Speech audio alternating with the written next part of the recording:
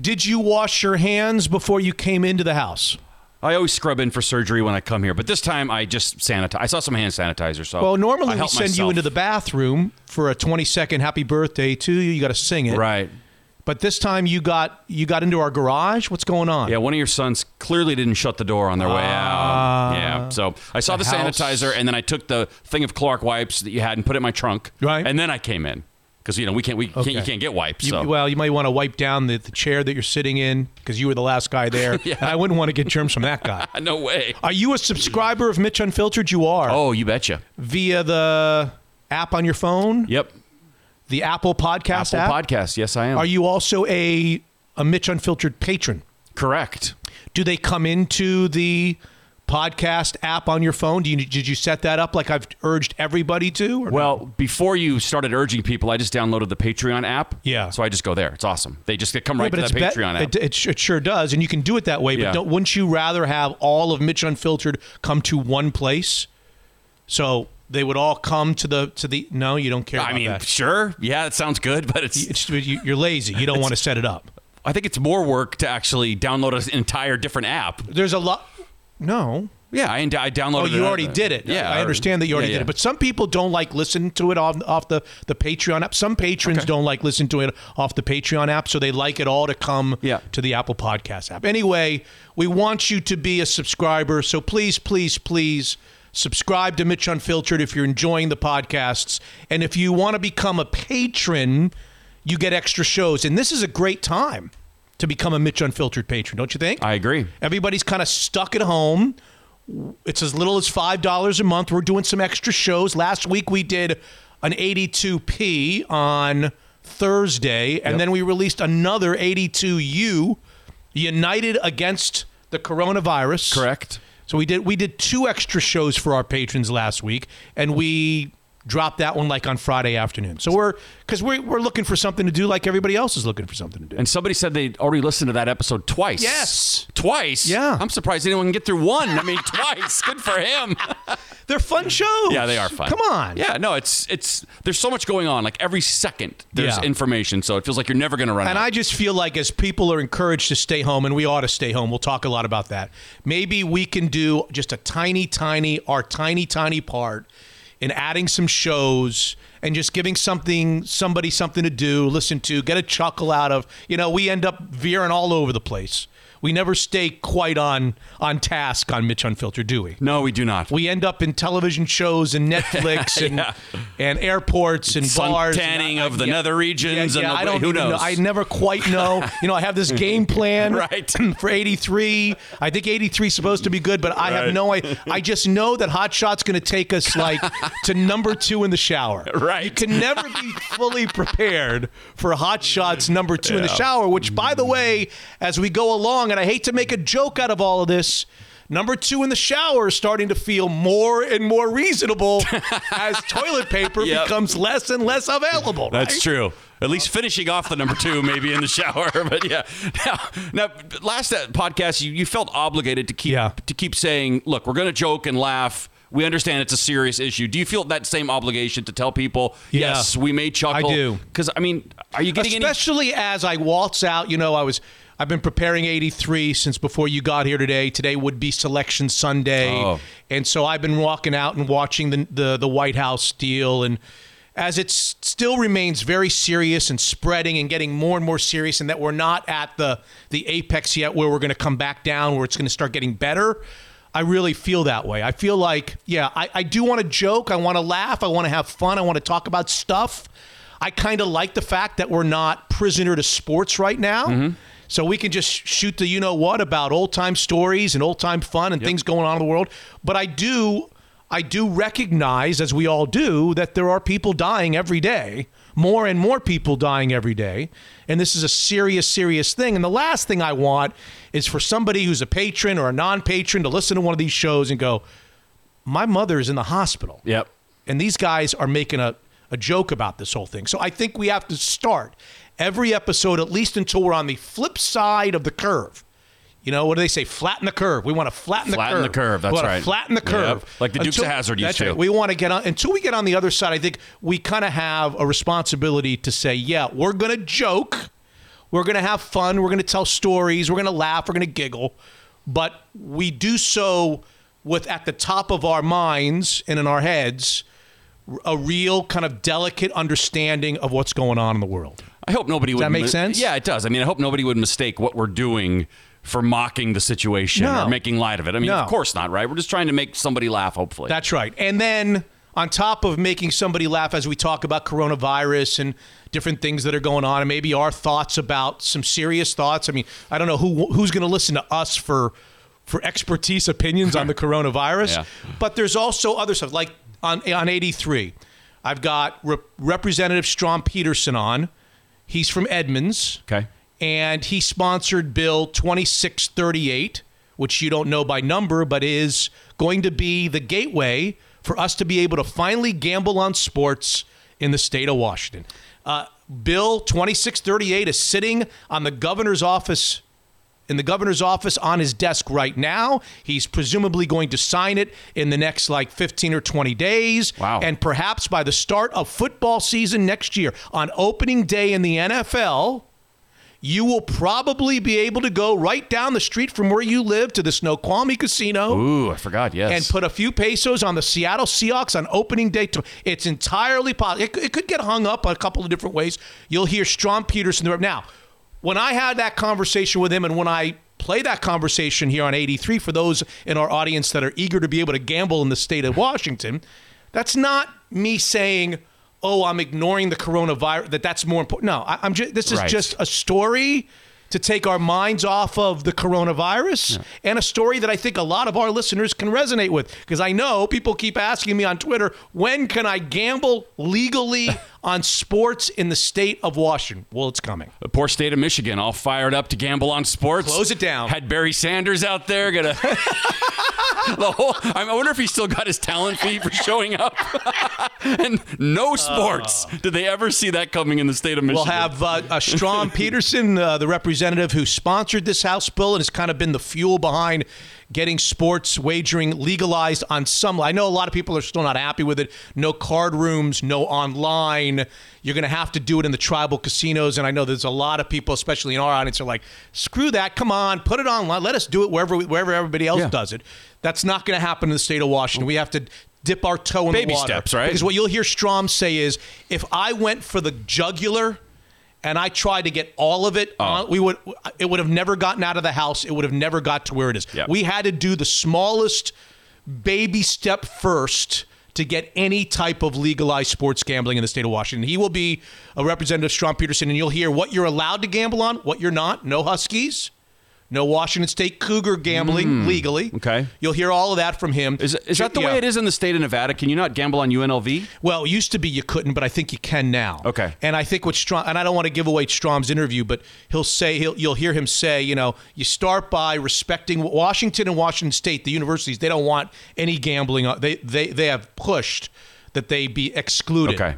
Because they don't want that any leads to potential. Stuff. Yeah. It leads to stuff, right? Guys in hot tubs. But then 15 years from now, if all this goes smoothly, which it will, you'll be able to bet on Washington. It's just a matter of time. I'm just curious. Jason D. Hamilton, the guy who used to sit in that chair on the disastrous Husky season, the weirdness of the Pac-12 tournament. He was calling the games for Washington and everything circulated, and then they canceled the whole tournament, then they canceled the NCAA. He's talking about Isaiah Stewart and Jaden McDaniels. They're both going to the NBA. He's going to tell about, which one's going to be drafted higher. Were we all too rough on Jaden McDaniels? What about Mike Hopkins? Is the shine now been lifted from him after this disastrous year? All of that with Jason D. Hamilton. Plus, he's going to tell me exactly how we are going to go about the biggest problem for the Levies in the coronavirus era, which is screen time. This is going to be just painful in this house. You have a daughter. You don't have sons. My guess is she doesn't do Xbox or Fortnite. It's Kindle, it's iPad, it's TikTok, it's better. Netflix. Believe me, you have it better with a daughter than you have it with sons. Well, I don't know. You think so? Yeah. Kindle's fine. She's reading books on Kindle? Well, no, you can watch videos and you can go to Netflix and Amazon Prime and...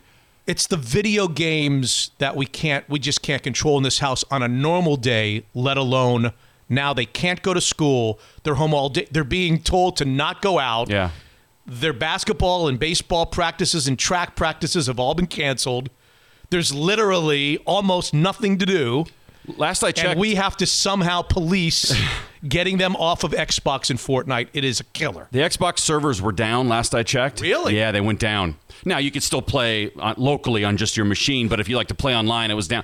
But I'm thinking we got to get that fixed. We need it. Don't give these kids any reason to leave. If you got them home quarantined, get those servers running. So everyone's got to pay a little bit during this time, right? Right. Companies have to take it a little bit. We've all lost money. Right. You may have to take it a little bit and just be a little more lenient on the Xbox and video games. If it keeps them home and away from the mall or movies or whatever they want to do, you may have to think about that. The Xbox may save you. May keep him home a little bit more. Keep your kids around, you know? That's how I would look at it. What if they had to read a book in the same room as the Xbox? What's a book again? College basketball insider Jeff Goodman from Stadium Sports, longtime ESPN day, a guy on a day that we're recording this on a day that would have been a celebratory Selection Sunday.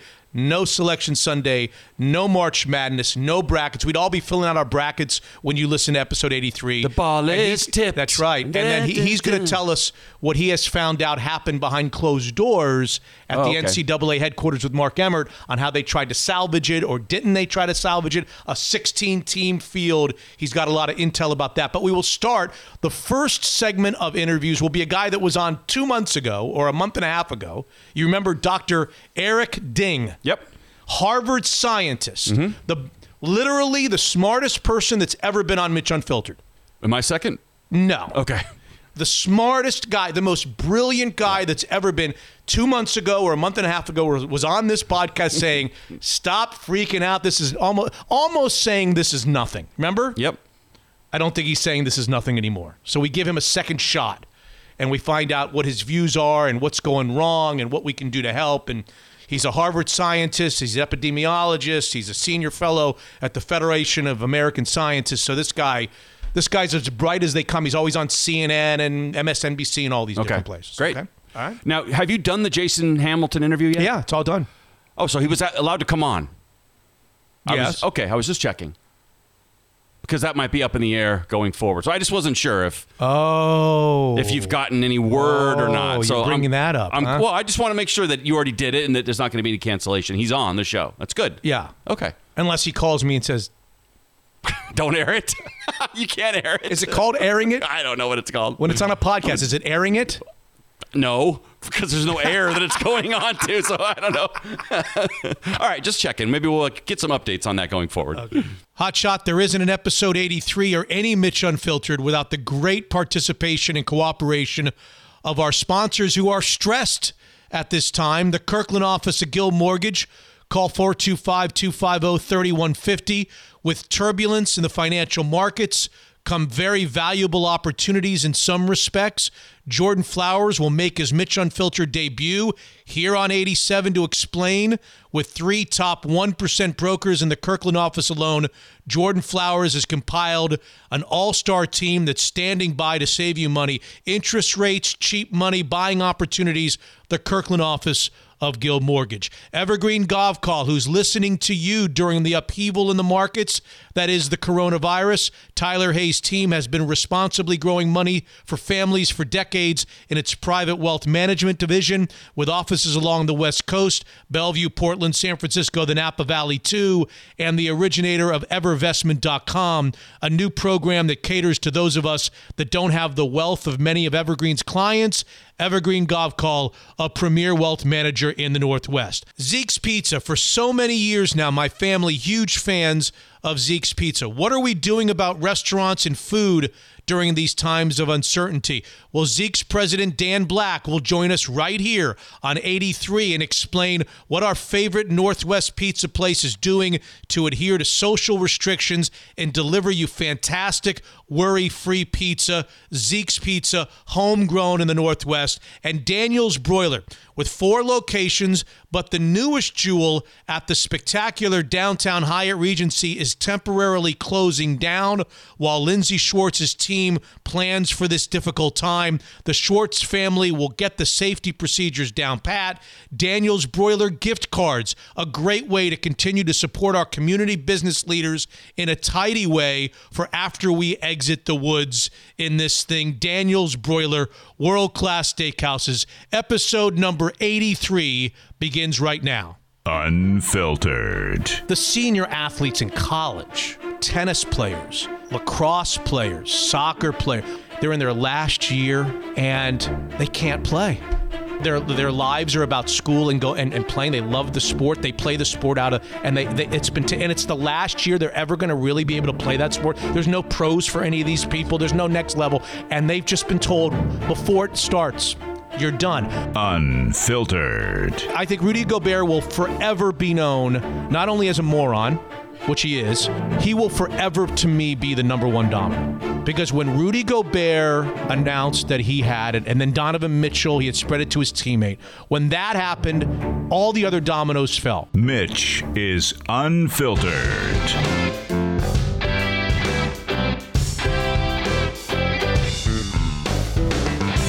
Episode number 83, Hotshot Scott. Episode Deion Branch. Yes, Deion Branch. I've been waiting so long to be able to say episode Deion Branch. You said something that really resonated with me on 83 or 82U or 82P. I can't remember which one it was. You said how excited you were. Oh, yeah. I remember vividly. Can you give me a year so I can go back? No, I can't. I'm not good with years. I'm never good with years. But I can remember when he was in his contract dispute with the Patriots and he was clearly available to teams around the league, and the Seahawks had an unbelievable need for a wide receiver. Mike Holmgren was the coach, and there was this huge debate, and it wasn't much of a debate, on whether the Seahawks should go give the Patriots whatever they want to get this Super Bowl MVP and great little wide receiver Deion Branch. I remember on the air pushing so hard for that deal. I thought you had to be an absolute moron not to give the Patriots whatever. You had to get him. He was going to be what pushed the Seahawks over the top. I remember getting Holmgren on the show a couple of times and pleading with him, would you please go? I remember calling him off the air, leaving him messages. He probably thought I was a stalker, Holmgren. Please go get, this is a no-brainer. Go get him. Yeah, he was the Super Bowl MVP. I staked my hard-earned reputation to this guy. Yeah, how's that reputation nowadays? Sorry, I can't resist. Hard-earned. Go on. It was 2006 when he came to the Seahawks, so the year after they won the Super Bowl. What a bust he was. How wrong could I have been? As Arthur Fonzarelli used to say, I was he couldn't say it. Yeah. I was God, I just thought it was the no-brainer. Then they went out and got him. I was like, thank you. And it just didn't really work out. Yeah, he was there for 4 years, I want to say. Then he went back to the Patriots. Did he go back to the 2010, yeah. He was nothing. Yeah. So episode Deion Branch, I don't think it's going to be episode Deion Branch. I don't think so either. Episode Steve Rabel. Did you know that 83, Stevie Rabel wore 83 when he was a backup wide receiver for your Seattle Seahawks? Ibacks. Hasselback. I love Ibacks. He always starts it with Ibacks for some reason. Nobody uses Ibacks anymore. I know. Matthew under center, Ibacks. Matthew. Yep, Steve Rabel. Episode Steve Rabel, who is retiring from his news job. From his news job, yeah. I remember that guy would do more. I would, the Torchlight Parade in Seattle, the big parade. I went to go watch that. He's doing the Torchlight broadcast. I'm thinking, does this guy ever say no to anything? No. I mean, he's a hard worker. So after all these years of doing the 11 o'clock news, good for him getting to stay home with his wife. Yeah. I don't think it's going to be episode Steve Rabel.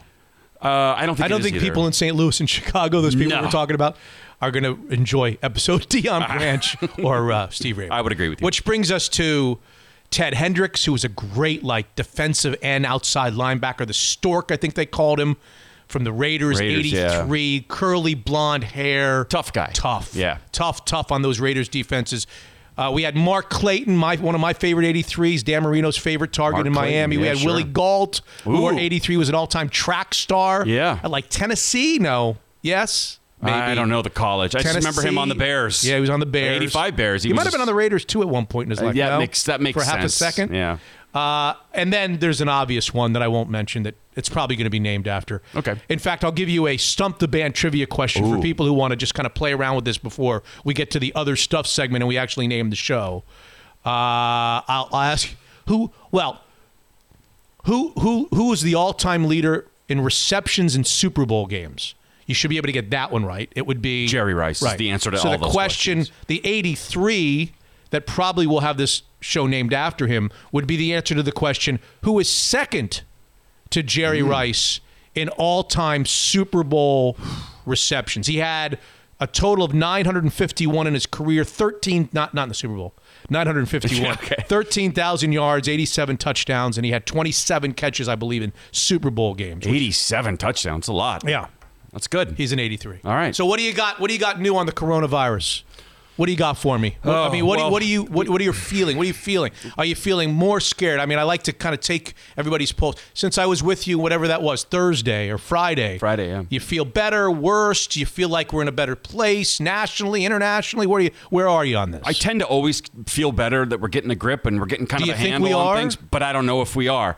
Now, the one thing that we keep seeing is that the amount of cases is going to keep going up, right? We're just every day it's going up. Yeah. But not everyone's been tested, so people could be walking around with it. So it doesn't necessarily mean it's multiplying that fast. We're just starting to get caught up to people getting tested. Right. So I'm trying to stay optimistic that way, that we're just still testing people. To me, that's the scariest. What you just mentioned is, well, there's two things for my money that make this scarier than, well, I was going to say anything. I've never seen anything like this before. Me neither. So I don't even know how to relate, but there's two things that scare me out of my mind. Number one is what you just said, which is people are walking around with this virus with no symptoms. And they're spreading it, and the word is that you can spread it before you get symptoms. You don't need the symptoms to spread it. So people are spreading it without even being sick, even having the sniffles. I heard that scares the hell out of me. A doctor said something really smart that I saw. He said, let's not act like you don't want to get it. Let's act like you have it and you don't want to spread it. Yeah. That's a great mindset to think about. I think so. I think if you knew you had it, you wouldn't be going anywhere, right? No. Right. So let's sort of act that way as much as we can. We all got to buy food. I think this Harvard scientist, that these are the types of questions that I should ask the Harvard scientist when I get a chance to talk to him. He'll be interview number 1 on episode 83. The other thing that I can't get out of my head, and it's everywhere you turn around, is the gap in seriousness of the coronavirus. Yeah. What I think is just intensely scary.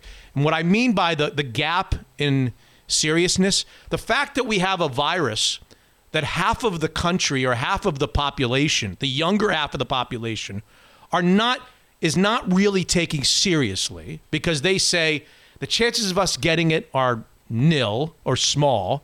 And if we get it, we're young, we're vibrant, we're healthy. It's no big deal. It'll be like having a little fever and sniffles, and we'll be done with it in 3 days. It's nothing to be concerned with.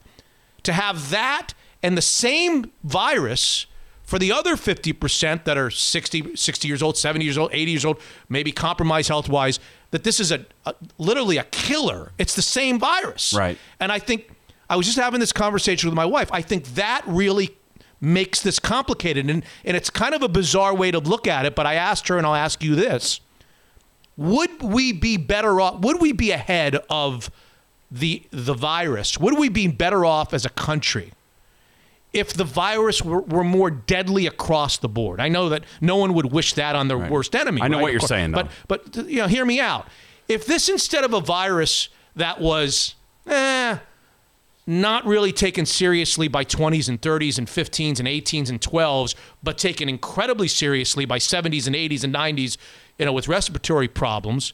Instead of that, if this were, you get this virus, you got a 50% shot. No matter what age you are, it's an absolute terror, 50-50 to live.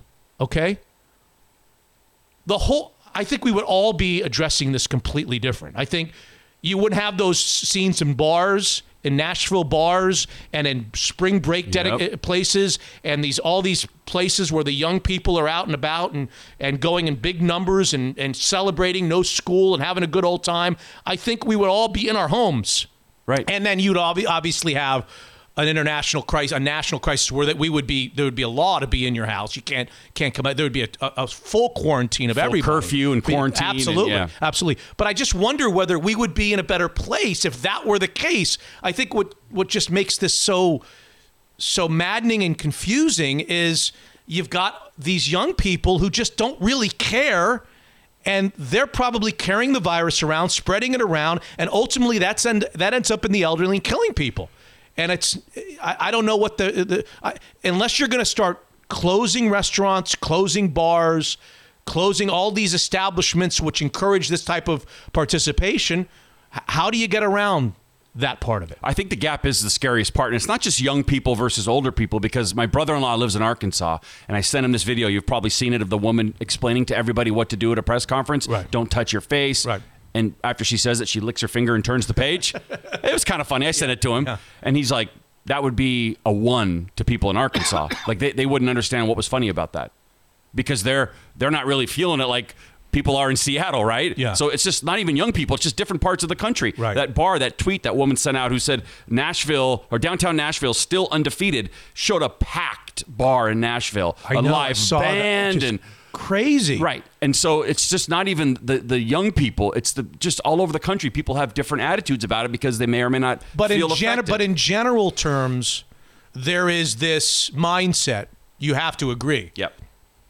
In general terms, there is this mindset of people that are under the age of like 30, people in their 20s, people in their teens, whatever, that just are not paying attention to this. We went to a skate park today. There was 15 kids there. Okay. Yeah.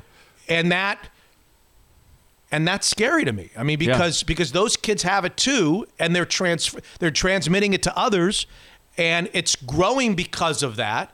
And it's ending up in the elderly, and it's ending up killing people. And and I don't know how to get from beyond that, except from what I just said, is if we start shutting down restaurants and bars. Do we really want to shut down restaurants and bars? Well, they're making some What moves. is that going to do to the economy? You're going to just shut down all restaurants and bars and say only we're going to do delivery and only drive-through or whatever? Is that the way we're going? Well, we talked about earlier, everyone's going to have to make sacrifices. Companies, businesses, us, everyone has to make some sort of sacrifice. And we went to Starbucks today, and it was grab and go. They put all the chairs up. There's no sitting in there. You're welcome to get a drink, but you got to take it and go. So people are starting to make moves. I saw some bars and restaurants are going to be shut down at 9 o'clock in certain parts of the country. So, yeah, I mean, I think you have to do that. It's going to cost people money, and the economy's going to suffer. Is it worth it? Well, I think it is. And from a sports perspective, we talked about this a lot on 82U. The optics of it, there's obviously the safety measure of not having big crowds at NBA games and college basketball games and all these other stadiums. I get all that.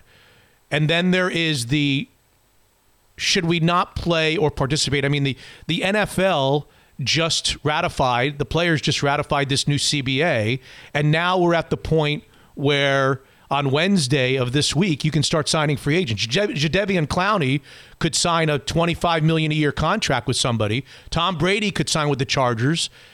There's going to be a lot of, this is the time of year where there's a lot of wheeling and dealing and a lot of celebratory multi-million-dollar deals. Yeah. Now, is that safe? Sure, that's safe. You can sign a deal. I suppose you're not supposed to bring people in to give them, medical tests and so forth. But you could do deal. Tom Brady could do a deal with the Chargers from his home on a teleconference or whatever. But does the NFL want that? I mean, do we want to be reading about when everybody else is battered down in their houses and losing money hand over fist, and the markets are going down, down, and down? And some people don't have health care. And businesses are closing up and wondering how they're going to get to the next day. Does the NFL really want the headlines to be, oh, Tom Brady just got $50 million from the Chargers. Oh, Jadeveon Clowney just got $105 million. Is that really happy good? for him? The optics of this is a huge conversation. And what I said to you on 82U, which I'll say again, is I think at some point, I hope it's sooner rather than later, the optics question will turn from, does this look good? Should we do this? To maybe the country and the world needs us again. Mm-hmm. Maybe it's time, maybe not to bring crowds into NBA arenas, but maybe it's time for the Clippers and the Lakers to play against one another. 30 guys in an arena, some cameras, some media, whatever, no crowd, but something that the nation and the world needs. Maybe the nation and the world needs soccer games without crowds, where it's a little bit more, where it's safe. Obviously, it's not going to be completely 100% safe with players, but at what point do the optics of, does this look good, us doing this right now, turn from that to, we need the escape, it's therapeutic, sports is very healthy, and it's a way for us to, maybe somebody's going to make the argument, we want people to stay at home? You really want people to stay at home? Well, let's put sports back on TV. Let's give them something to watch at home. Right now, you're telling 100 million American sports fans, we want you to stay at home, but you can't watch an NCAA tournament game. You can't watch an NBA game. You can't watch a soccer game. There will be no baseball. We're essentially telling them to stay home, but not really helping them out in terms of entertainment leisure at home to keep them home, right? Yeah. I mean, I go on Twitter and I see an NFL story, somebody signs a contract or somebody gets cut, and it kind of makes me happy for a second that I could read about something. Ryan Tannehill on Sunday. There you go. $125 million contract. Yeah. Or something like that, right? Big one. Yeah. Yeah. So for me, I'm already there. I'm already longing for some normalcy, just some sports nonsense that we all enjoy and we all love. I don't know if that's going to change the fact that I don't know if that's going to make everyone want to go back into stadiums and start playing games against each other. I don't know. I don't see that happening anytime soon, with crowds or without crowds. Like I said, you on 82U. I don't know if these athletes want to be the canary in the coal mine. Like, why should they throw themselves out there to see? Well, let's see if this is safe. It may or may not be.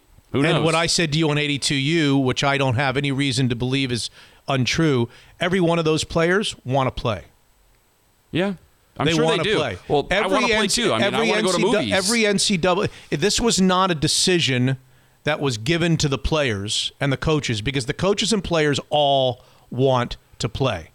So I think at some point, if we get to the point where we're going to empower those players, and the NBA in 30 days is going to say, okay, what do we do now? Do we consider playing some games in empty arenas to give the nation something that maybe they want or they need? And they go to the players and say, yeah, there's a risk. There's the obvious risk, but what do you want to do? I think the players are going to want to play. I'm sure they're going to want to play. I don't know that the Utah Jazz, I don't think anybody's going to want to play against the Utah Jazz, right? Especially now what I see, the guy from the Pistons who had 30 and 11 against Rudy Gobert, now he tested positive for the coronavirus. But I think the vast majority of players want to play. Well, of course they want to play. Does that mean it's safe? Well, them wanting to play. I mean, yes, they're 25 and they're competitive athletes. Of course they want to play. Right. I want to go to a concert. I want to go see Pearl Jam. Well, is it safe if we get to the point where they all can be tested before they play? Yeah, and we can guarantee somehow that in a basketball game between 12 guys versus 12 guys, that all 24 guys test negative for the coronavirus. If we get to the point we have that many tests, and we can test these guys so that they can be sure that they're playing against those that are negative coronavirus, does that change your mind at all? What if it's 12 on 10? What if two guys test positive? It's now 12 on 10. Is that a fair game? Well, it's tough. It's a tough one. I don't know how you get around any of it. I mean, I saw a rumor today that the NBA wants to come back August 1st. I don't know if you saw that. It's just a rumor. It's not August 1st. August 1st, not confirmed. Yeah. August 1st. August 1st. That's April, May, June, July. You're talking about 4 months. Right. That's when they want to come back. Wow. And that's just a rumor. It's not substantiated, but.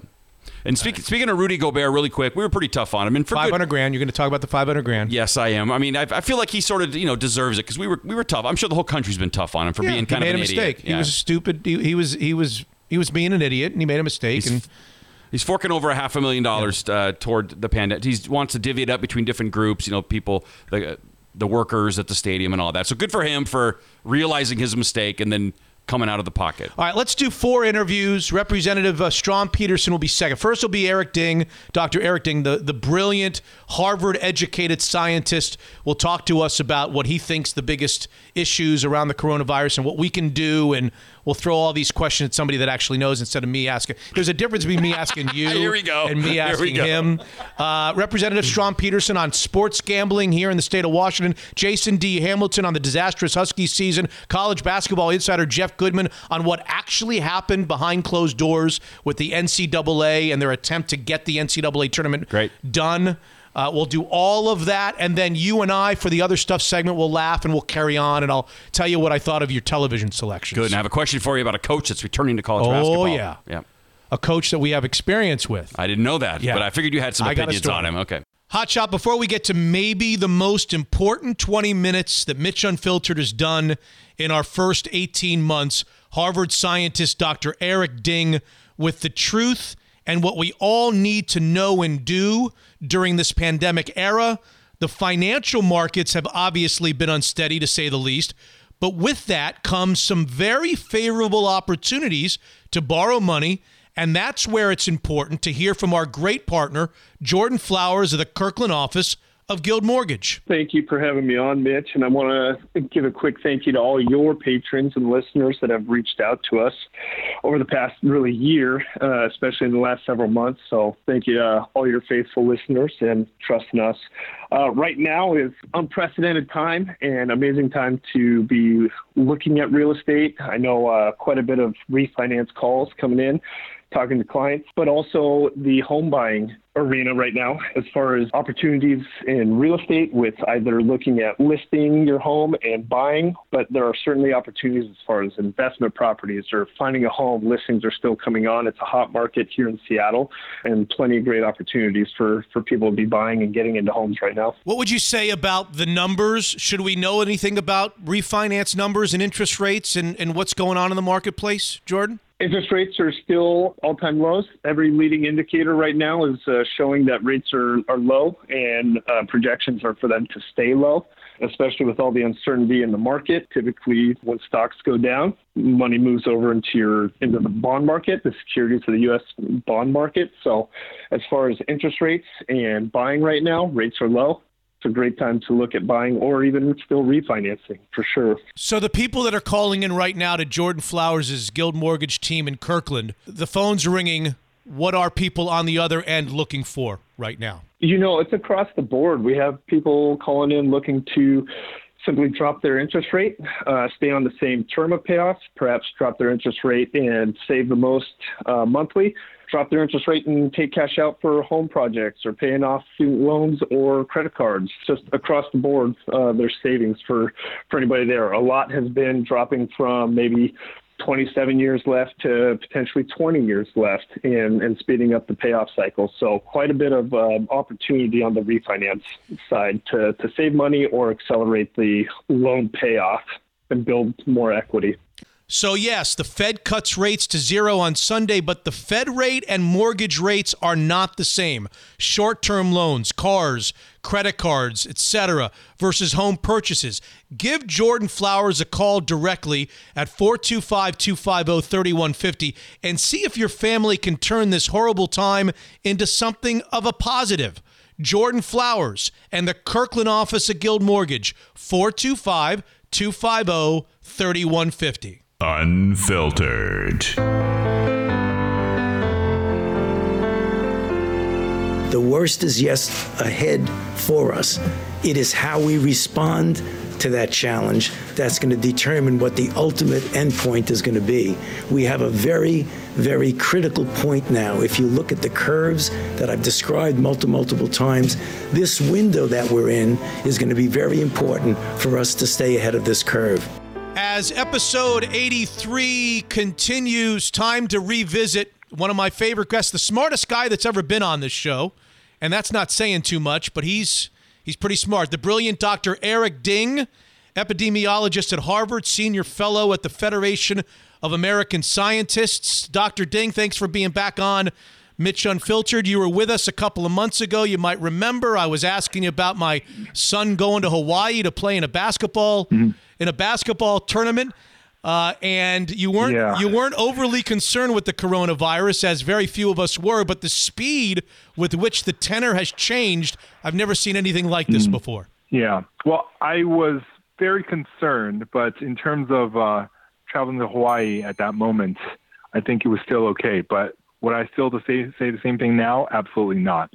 And this epidemic has literally caught up with us and caught a lot of our public health officials napping. So I'm glad that people are finally waking up, though. Where are we? There's lots of rhetoric out there, tons of political posturing. What do you think is the medical truth currently right now, Dr. Ding, in the United States? The truth is, and I've been shouting this on the mountaintops, is we have really botched the public health response over the last 3 weeks. We should have begun testing 3 or 4 weeks ago, and when things have been really, really frozen, unfortunately, and we literally potentially missed an 8-fold rise that we could have originally contained. But now it's kind of the cat's out of the bag. You've heard stories about in Italy. We are literally just 2 to 3 to 4 weeks away from Italy. And if we don't do anything now, it will get a much, much worse. And if we do containment, we'll pay some short-term pain, but in return for long-term gain in the number of lives in the epidemic. So it's a very difficult rock and a hard position, but we really have to lock down as much as we can, or else we will become in Italy runaway disaster. Dr. Eric Ding on Twitter, Dr. Eric with a C, Ding on Twitter. You got to follow him. Lots of great stuff. So I'll ask you to define everybody's definition of containment. You just used the word containment. What is Dr. Ding's specific definition of containment? So containment traditionally in an epidemic is you test, you find the people who are positive, you contact trace everyone that they were exposed to in the last week or so, and then you try to test them, and you make them all quarantine along with the person who tested positive. That is in a normal situation when you have a handful of cases and you can track them down and do all that. But containment in terms of and runaway epidemic, once you have hundreds of cases, it's really hard, and it's all about social distancing. Social distancing and limiting public events. Like the CDC just 1 hour ago declared that any activities with more than 50 people gathering in one place needs to be canceled. And that's actually much harsher than what Jay Inslee declared about a week ago with banning 250-person events. Right. CDC now said any events over 250. So and then other social distancing things like school closures, other business restrictions, anything to limit the number of interactions, that is part of the containment process. And we have to go hard and we have to go fast because this virus stops for no one, and it doubles every 6 days. And you can do the math how bad it can get if we don't stop the virus now. Do we have enough test kits to do what you're talking about? There was this issue, I guess 2 or 3 weeks ago, that they didn't want people running out for tests when they had symptoms because there just weren't enough tests and testers available to accommodate all that. Where are we now on that, Dr. Ding? Yeah, so right now, I have good news and bad news. The good news is we have the test kits to test for the virus directly. The bad news is we're running low on the reagents, the chemicals needed to extract the sample from all your swabs so that after you extract it, you can then run the test on it. Right now, we're bottlenecked at the reagents. Many places are critically running low because normally this kind of chemical is very unique and not used at a high volume, and there's not global demand on a surge basis for them. And now we really are on a surge basis and running low. And of course, there's also manpower to do these tests. You have to have some sort of biology and lab experience to do these tests. And many places they're trying to train people as quickly as possible, but there's a lot of limitations. So the tests are still bottlenecked, unfortunately. From my novice eye, Dr. Ding, 2 aspects strike me as horrifying about this.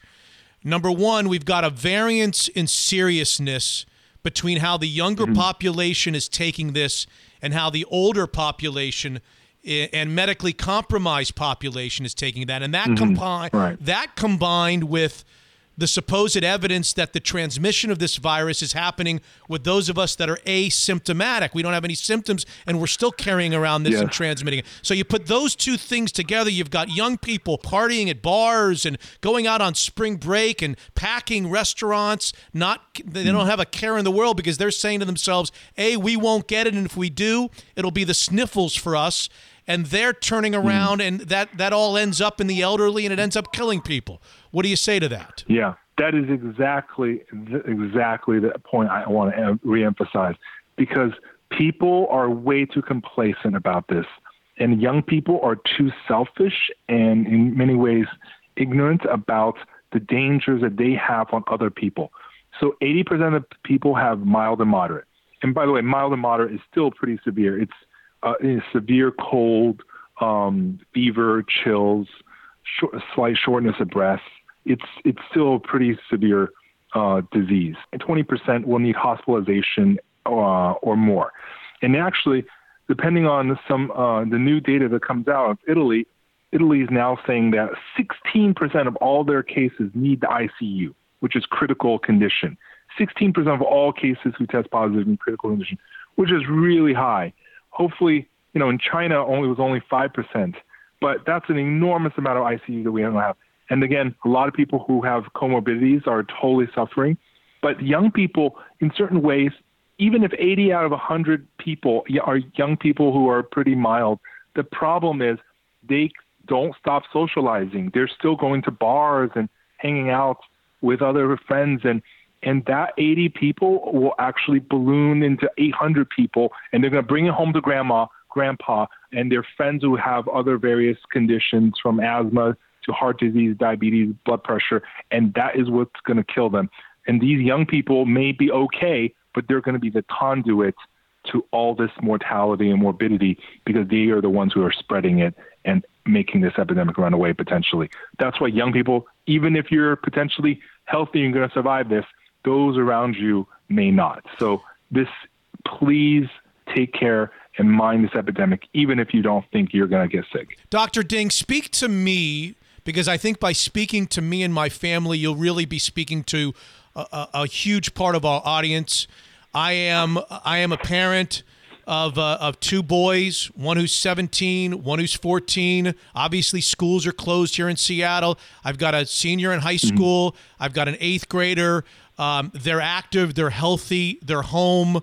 What should we be doing, our family of 4? Should they be not going outside? Should they be not going to the gym to exercise? Should they not be throwing the ball around or playing baskets outside? Should we not be going to restaurants? Should we be should we having food delivered? I understand there's really very little evidence of the transmission of this disease through food. So maybe food is the least of our problems, but the conditions within the restaurants are obviously could be some sort of a problem. Talk to me. How should my family of 4 be behaving on a day-to-day basis, Doctor? Yeah, absolutely. And this is something every family are thinking about right now.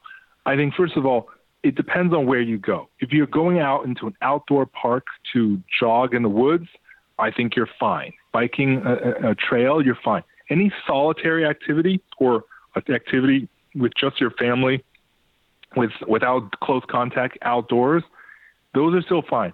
But indoor gyms, hot yoga studios, and lots of kind of confined spaces with other people or areas where people have breathed heavily, those are really tricky. Restaurants, many restaurants, as you know, are extremely, extremely crowded. And this is why oftentimes, Massachusetts shut down all the restaurants, in addition to France and other countries in Europe as well. They basically blocked all cafes, locked down against all these kind of restaurant gatherings. Delivery, I think, could be a good idea, but obviously be mindful of the bags and they come in because the delivery person might potentially be carrying it. So this is why I feel like food, you should be careful, but at the same time, I think the food itself should be okay if you directly consume it because it's hot enough that the virus will degrade upon contact with the food.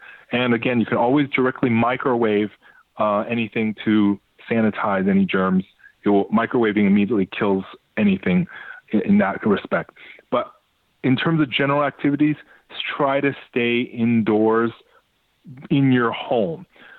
Stop going to airlit places where people congregate or may have gone through a lot of people in terms of foot traffic, because these kind of things, that is the kind of breakage in the transmission that we really need to do to stop this virus, because we have no vaccine.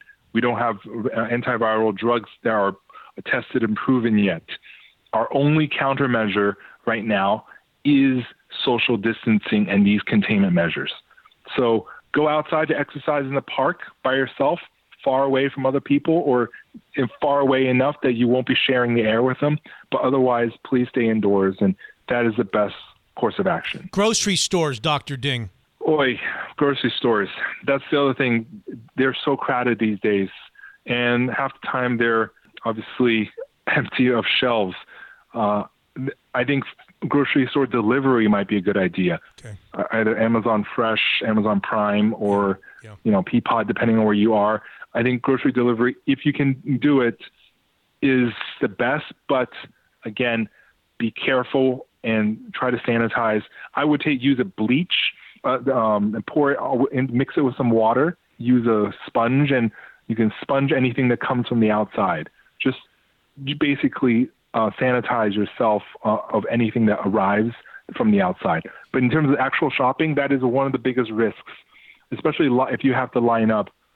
Just avoid lines if at all possible. Mm-hmm. And this is why we're in such a tricky issue, because people still need to get food. But again, takeout, food deliveries, if possible, these are things in which keep your distance from other crowds of people is the best thing we can do. My final question for you, Dr. Ding, Dr. Eric Ding. He's terrific. He's been kind to us. You can follow him on Twitter, Dr. Eric Ding at Twitter, DINGERIC.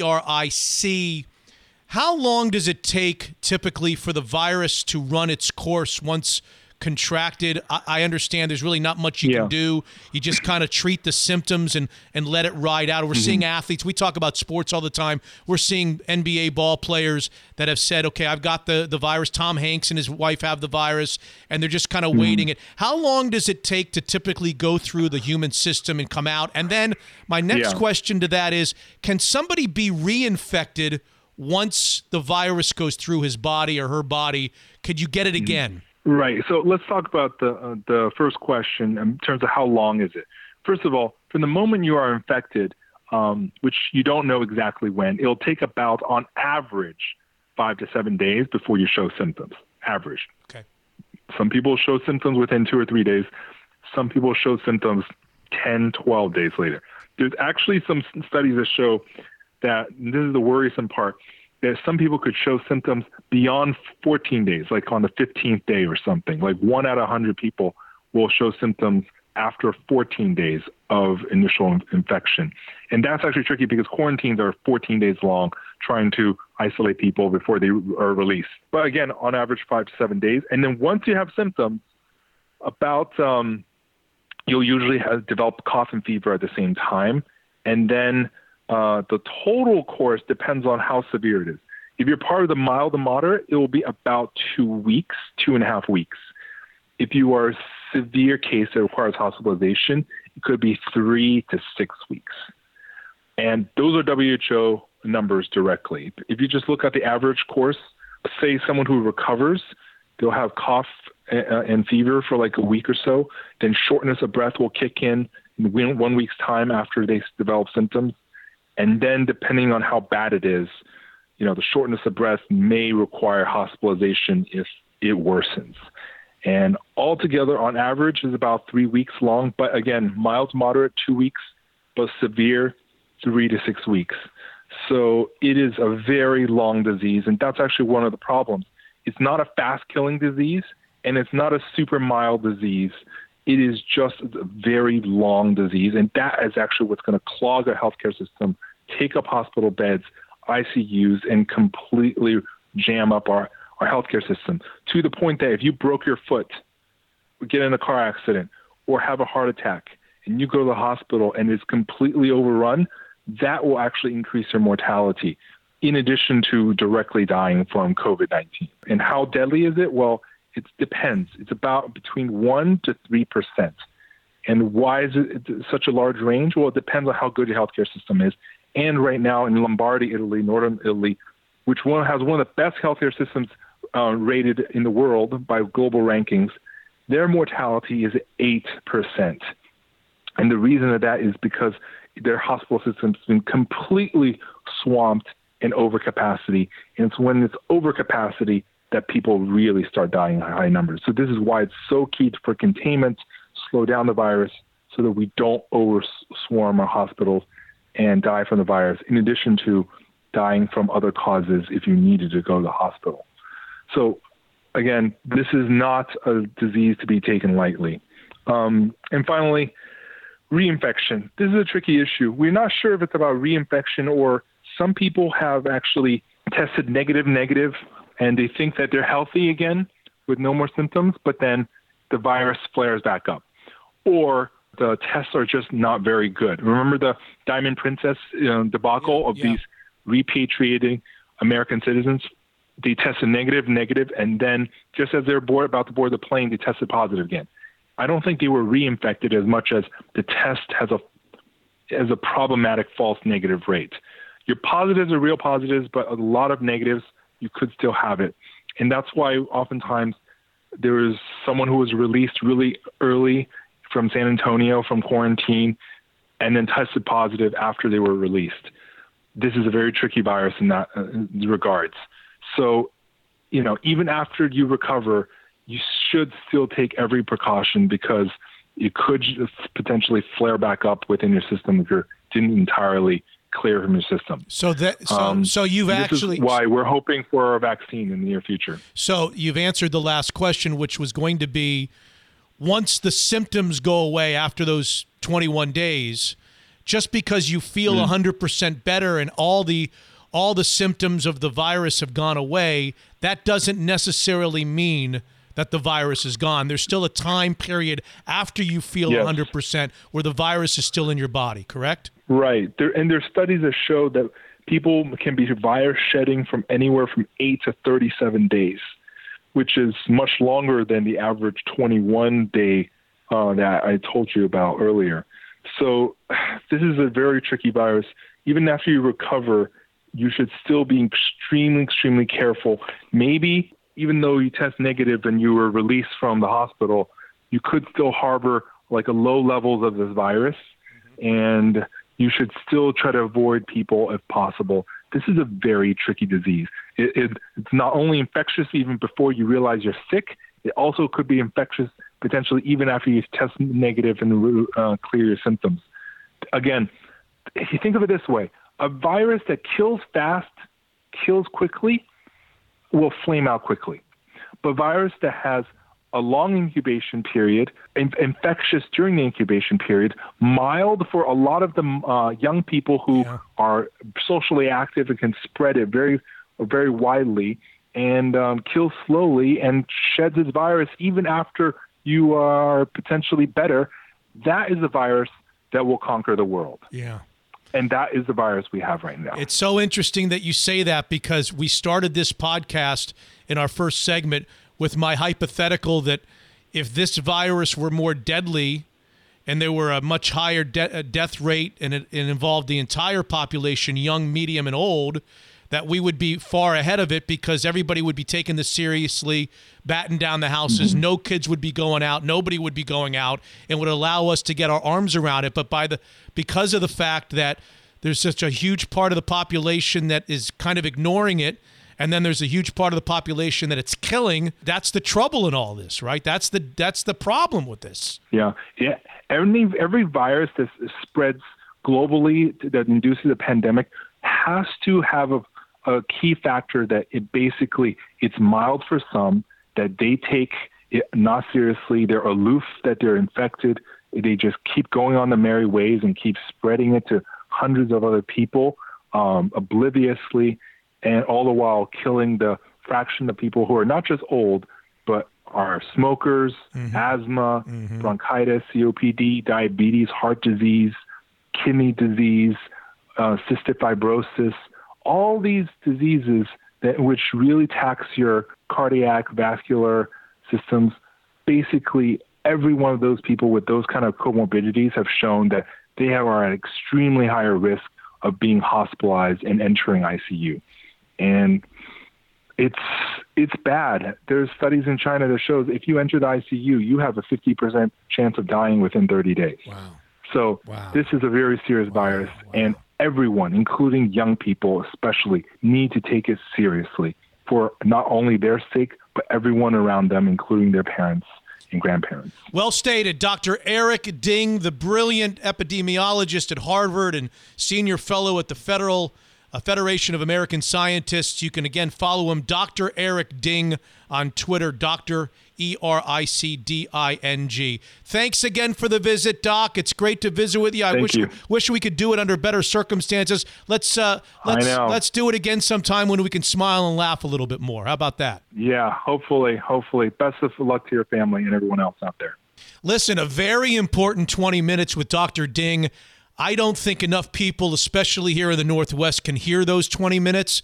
Send the link, share the info. Let's all of us do our part, young and old, before it's too late.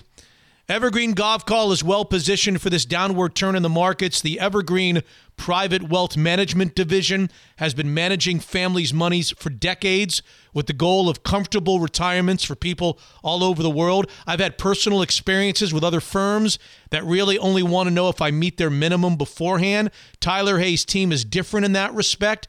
Their client compatibility survey at evergreengolfcall.com is one of the several ways that Evergreen listens and understands your unique situation before even the first conversation. Everyone's risk tolerance, time horizon, investment preferences, they're all different. Evergreen's wealth consultant gets that information ahead of time so that he or she can tailor make an approach and strategy that's perfect for you and your family's needs.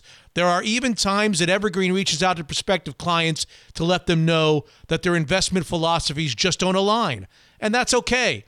EvergreenGolfCall.com, GAVEKAL.com, a perfect place to start. Just click on its client compatibility survey and answer a few questions. No commitment, just a starting point. Evergreen Golf Call, a premier wealth manager during these times in the Northwest and beyond. Unfiltered. The Puyallup Tribe's chair says allowing sports betting in their casino sports bar, a regulated 21 and over facility, makes perfect sense. He and other tribal leaders encouraged state senators to back a bill allowing sports betting in tribal casinos, and they oppose another bill to legalize it in privately run card rooms. A bill backed by some is a way to generate state tax money through gambling licenses, something that would not happen with the tribes. You know, I think our next topic on this episode 83 is of keen interest to many in our audience. Joining us on the Zeke's Pizza Hotline is Representative Strom Peterson of Edmonds, who sponsored legislation to allow sports gambling in tribal casinos. House Bill 2638. Strom, thanks for joining us on Mitch Unfiltered. Thanks for having me, Mitch. Appreciate it. Before we hit on 2638, I think I'd be remiss if I didn't ask you, we're recording this chat on the final day of the 2020 state legislative session. What's the tenor like with the increasing dire conditions of the coronavirus, especially here in the state of Washington? Strom? Well, thank you for that, Mitch. We literally just got an update from the Secretary of Health. They are really pulling out all of the stops. We're looking at some pretty intensive emergency funding for our public health agencies across the state. I will say that they are doing a great job of coordinating with each other, getting the word out, and really trying to keep people calm, but, stressing the importance of hand washing, of social distancing, and really trying to do whatever they can to stop the spread of this disease. It's going to spread. There will be more cases, but they're doing whatever they can to limit the long-term effects. And from a sports perspective, Strom, which is what we deal with a lot here on this show, we're not going to be congregating together for sporting events for a while here in the state of Washington, right? That is true, yes. You think of, Sounders game, there obviously the NCAA Tournament I think has put restrictions on crowds if they're playing in or having people in the stands at all. So this is serious, and it certainly is going to have an effect on those things that we love to do to kind of take our minds off of situations just like this. Yeah, and some of those things that we love to do, at least a lot of our listeners, they like to wager on sports. So let's segue to Bill 2638 that you sponsored. Big news last month and then late last week. Update our listeners where we currently are, Strom, and what's the updated timetable now? Yeah, so the bill passed the Senate, so it is on the way to the governor's desk for his signature. I don't have a schedule on when that's going to happen. Of course, what this does really creates the framework for the tribes and the state to negotiate a compact. That's how we do this kind of government-to-government relations. I know the tribes are really interested in getting this going as quickly as possible. I've heard some saying they would love to have sports wagering in the tribal casinos by kickoff of, first day of football season. So there's a lot of negotiating to be done, but I think both sides are really excited about taking this, small step into into sports wagering. So Strom, is it a foregone conclusion that the governor will sign the bill over the allotted amount of, I don't even know what the rules are, 20 days or something? He's got 20 days to sign the bill once he gets it. Is that right? And to be honest with you, I can't remember the exact timeline either, but yes, he has, I think 30 days from the end of session to sign everything. And every indication is that he is planning on doing that. Just kind of as a reminder, by signing it, he's opening up the negotiation for the state to negotiate with our tribal partners to come up with a compact for sports wagering. So even when he signs it, that doesn't mean we're going to get to start betting, but we have to go into this government-to-government negotiation. And that's going to take some time, but I'm talking to some of the tribal leaders. They're excited, and they're hoping to have some of these compacts done by the beginning of football season. Strom, I'm all in your corner, but let me ask the questions that need to be asked. Some of the controversies to this begin with no statewide referendum. Your thoughts on that? Well, obviously the initiative process is still open. One of the reasons that we put this emergency clause, which we do on occasion here in Washington in the legislature, is really to really go after that illicit market that we know is pervasive, not only in Washington, but around the country. These are offshore companies coming out of Russia, coming out of, organized crime that many people think are legitimate. But, really when it comes down to it, there's some pretty scary stuff out there. Right. So by putting in the emergency clause, we're kind of front loading the Gambling Commission's ability to really go after the illicit market, get these compacts going. So people want to follow the law. So this way we can get this gaming in the tribal casinos so people can go there and have a good time and, bet on the Hawks and do it legally and all above board and safely. The other part of this is that the regular commercial card rooms are left out in the cold. It's only tribal casino, Strom. Why do we go that route? Do we feel like that was the only way that we can pass it? Is there a next step in the future to increasing the exposure to all of this? There is always a next step in the future. I think this was a smart way to kind of dip our toe in the water of this. To be honest with you, and I've had this conversation with others, I think if we had a broader expansion of gambling, that the bill wouldn't have passed. We have a lot of people in the legislature that are really concerned about gambling expansion. They're really concerned about the effects it has on families, people with addiction problems, kids being able to access it. So the original bill kind of brought from the card rooms really opened it wide up. It was statewide internet access gambling, and that really scared a lot of people off, understandably. So that's why we're taking this small step. If this proves to work out well, in a few years, there's nothing stopping the future legislature from taking a look and saying, yeah, we can take a next step, and maybe we do talk to our card room partners about that. There's going to be strong opposition. As you know, you've already heard it from companies like Maverick Gaming, an owner of up to 20 card rooms, threatening to spend millions and millions of dollars to block this. And then, of course, what we just talked about, no statewide referendum. Is there a chance that this ends up being challenged in the state Supreme Court, and that hangs it up again for a long time, delays it again for a long time, Strom? I would imagine there's going to be a court challenge. I don't think the court challenge will stop those negotiations from starting. So we could probably kind of run on parallel tracks that the governor's office can sit down with the tribes and negotiate these compacts while the court is looking at this issue. Again, we've put emergency clauses on a lot of pieces of legislation, and that's really a legislative prerogative, and the courts have backed that up time after time when any time an emergency clause has been challenged. So I don't think the challenge will be successful, but I'm sure it's coming. From what I can tell, Strom, and the people that I know and the people that I've talked to over my 25 years here in Seattle, talking to a sports audience, you just mentioned earlier what they really, really want, which is the online arm of this, because there's so many different states that have gone in that direction. Go back to that topic. We're years and years and years, if ever, away from being able to gamble online on these sporting events? I think that is going to be a really tough tough hill to climb in the legislature, certainly as it's made up now.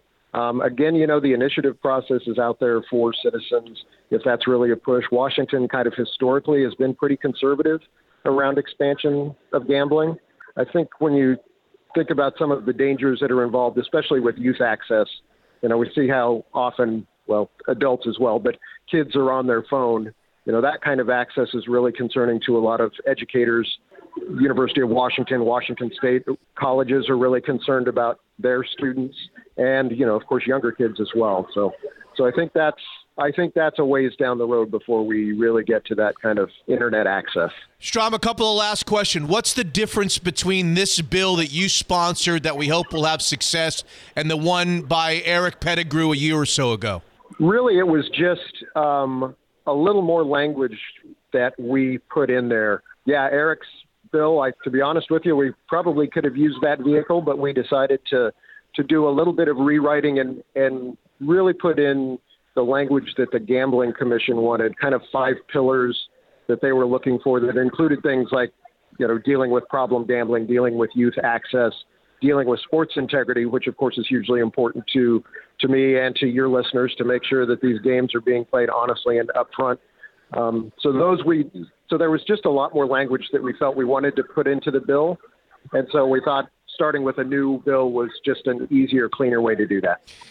You mentioned the Seattle Seahawks and putting a few dollars on our favorite Seahawks team. Would gambling on local teams, I guess just college teams, would be prohibited? Correct. Yeah, right now that was one of the requests from our university partners from UW and Washington State to not allow gambling on our local college teams. So that is currently in the bill and will be part of the compact negotiations.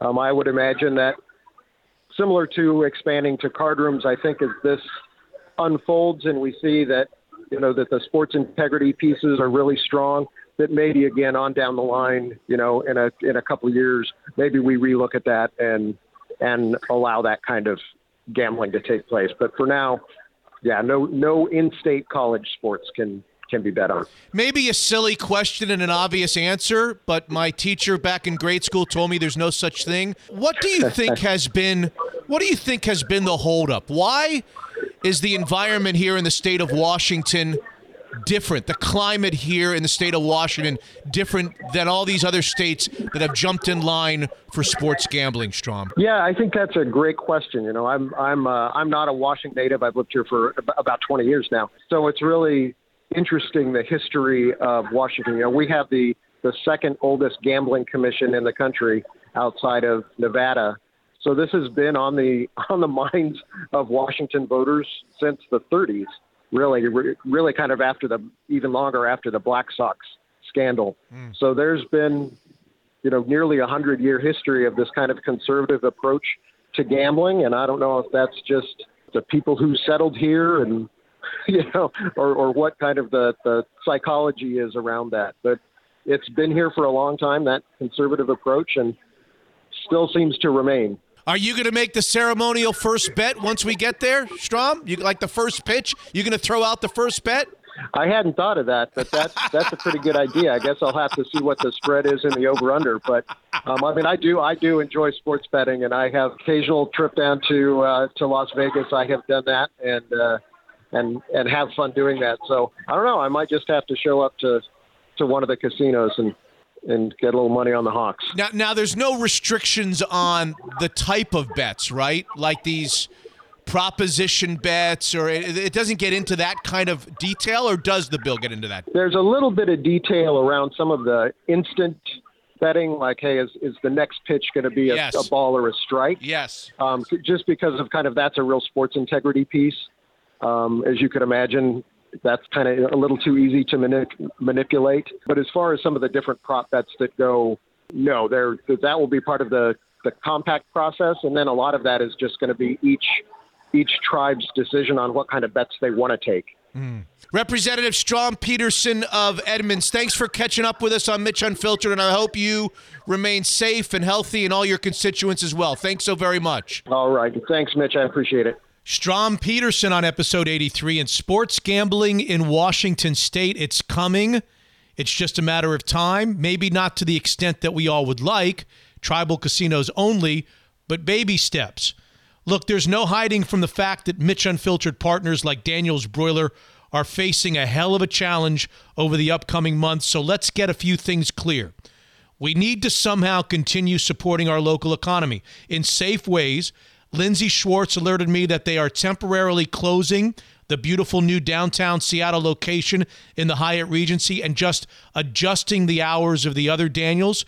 So how do we do this? How do we support? Well, experts are saying delivery is the best way to go. Just disinfect the packaging when it comes to your home. Daniels now offers home delivery through DoorDash. Enjoy Daniel's world-class prime steaks and seafood in the safety and comfort of your own home. Daniel's world-class 8-ounce USDA prime filet or grilled king salmon, just two of your many choices, so you can enjoy Daniel's at home with DoorDash. And gift certificates. If you're a lover of Daniel's like me and my family, you can't wait until the time that it's completely safe to go back to restaurants. Why not buy a Daniel's gift card online and save it for a future night? Something to look forward to in these uncertain times. Locally owned by the Schwartz family. I'll say it again. A local business owned by the Schwartz family for all these years. Daniel's Broiler, world-class steakhouses. Unfiltered.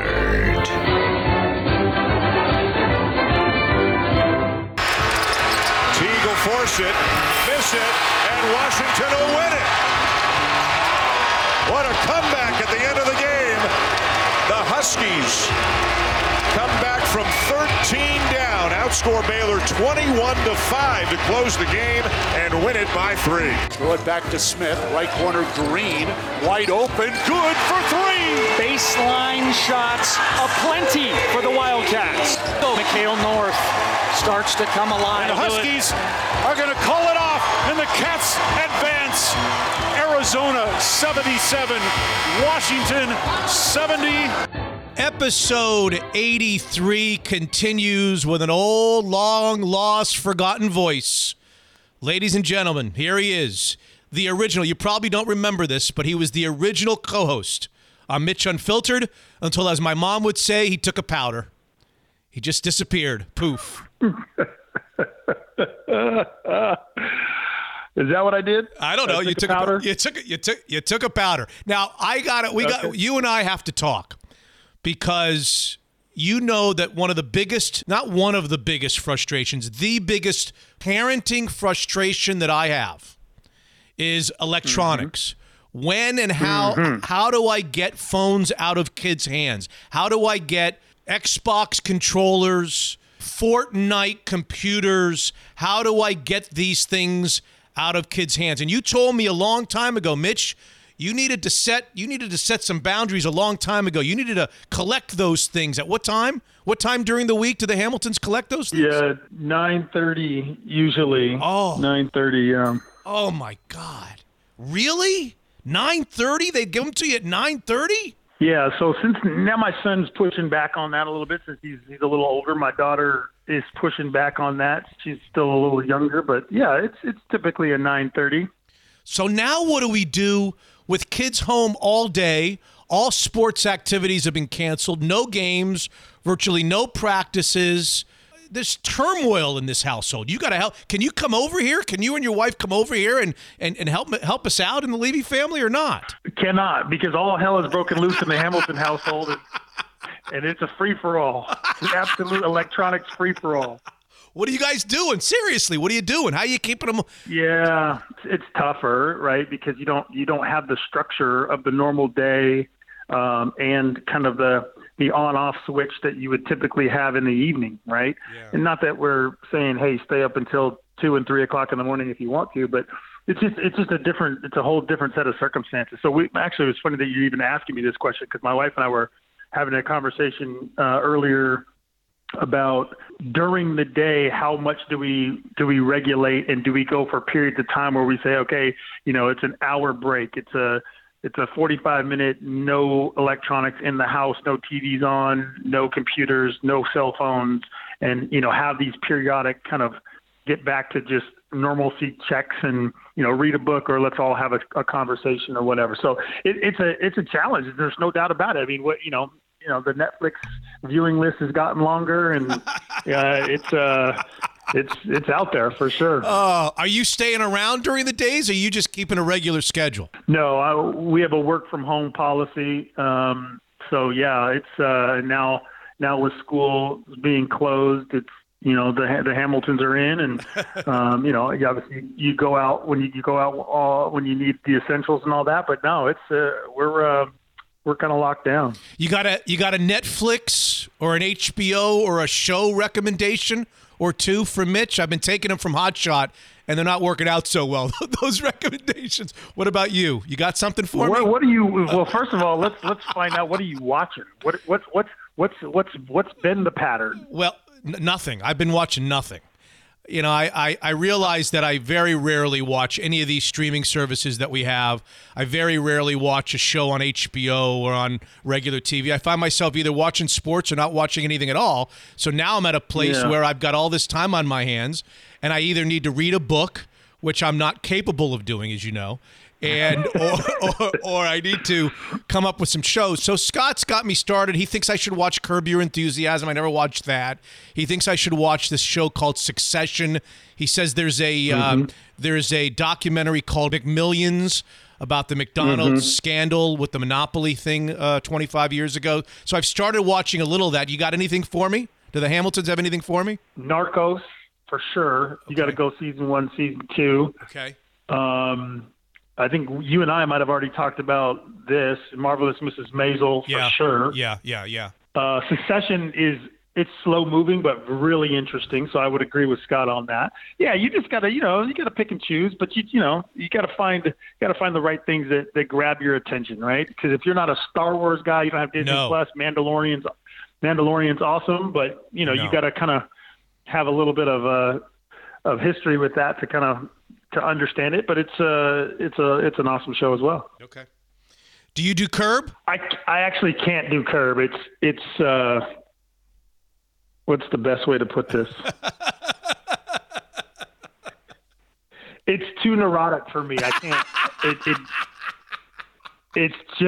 It makes me cringe. It's too neurotic for me. And ladies and gentlemen, you just may have found out the real reason why he disappeared from Mitch Unfiltered.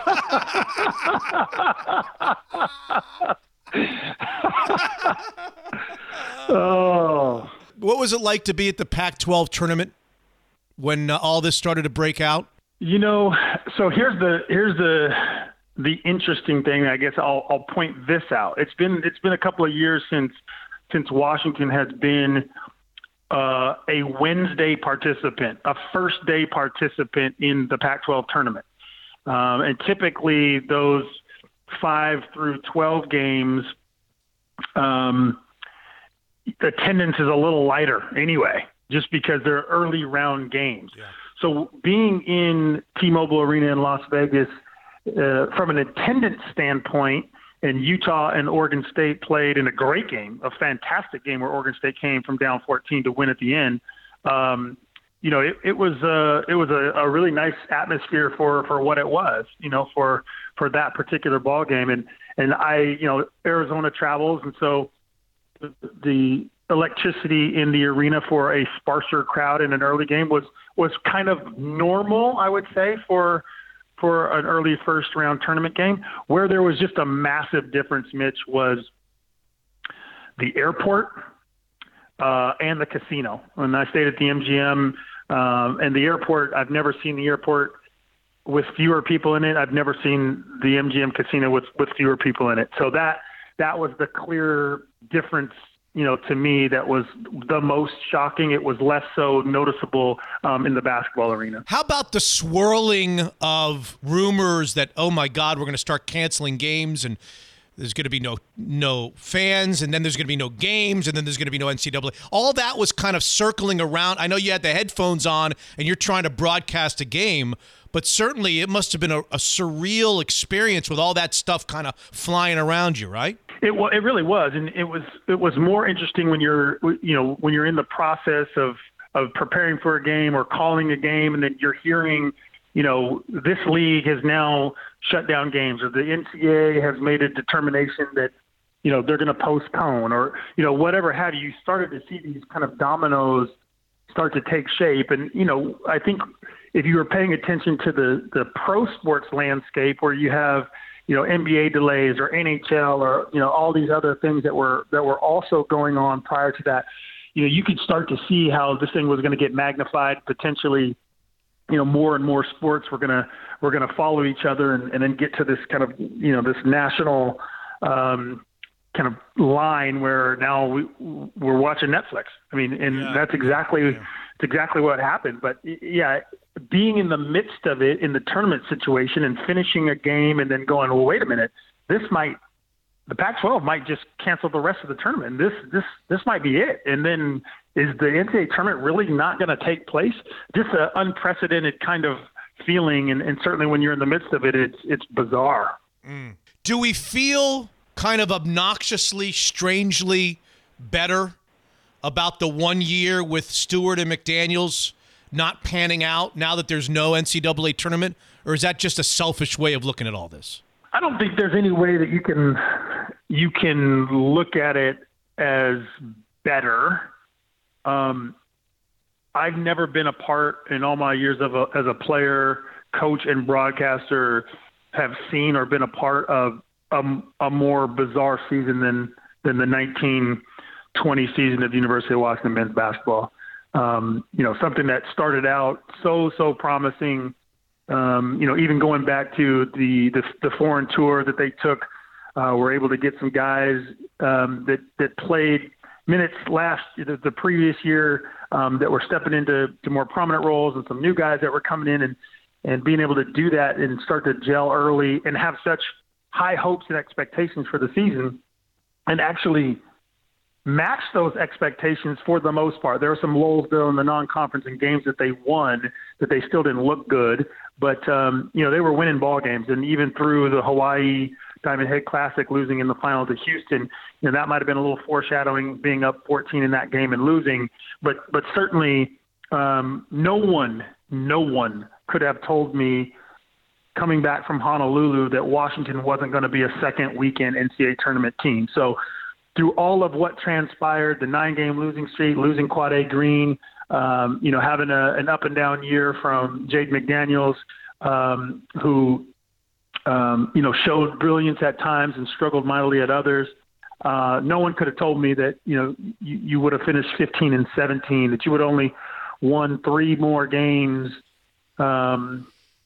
post Quad A Green, or 4 more games post Quad A Green. Just bizarre, Mitch. Absolutely bizarre. Any possibility, I'm assuming not, that either of these two guys would stay around for another year? Any chance? I don't want to say absolutely none, but I don't really see a scenario in which that's likely. I think this COVID-19 thing, this coronavirus thing, may or may not impact that. I mean, I know that's we're in March talking about this, but depending on what the world looks like 3 months from now, 4 months from now, what that does to impact an NBA season. Do they push out? Do they play through? Do they start over? There's some unknowns in the world today that might alter that answer. But if all things return to normal, I don't necessarily see that happening.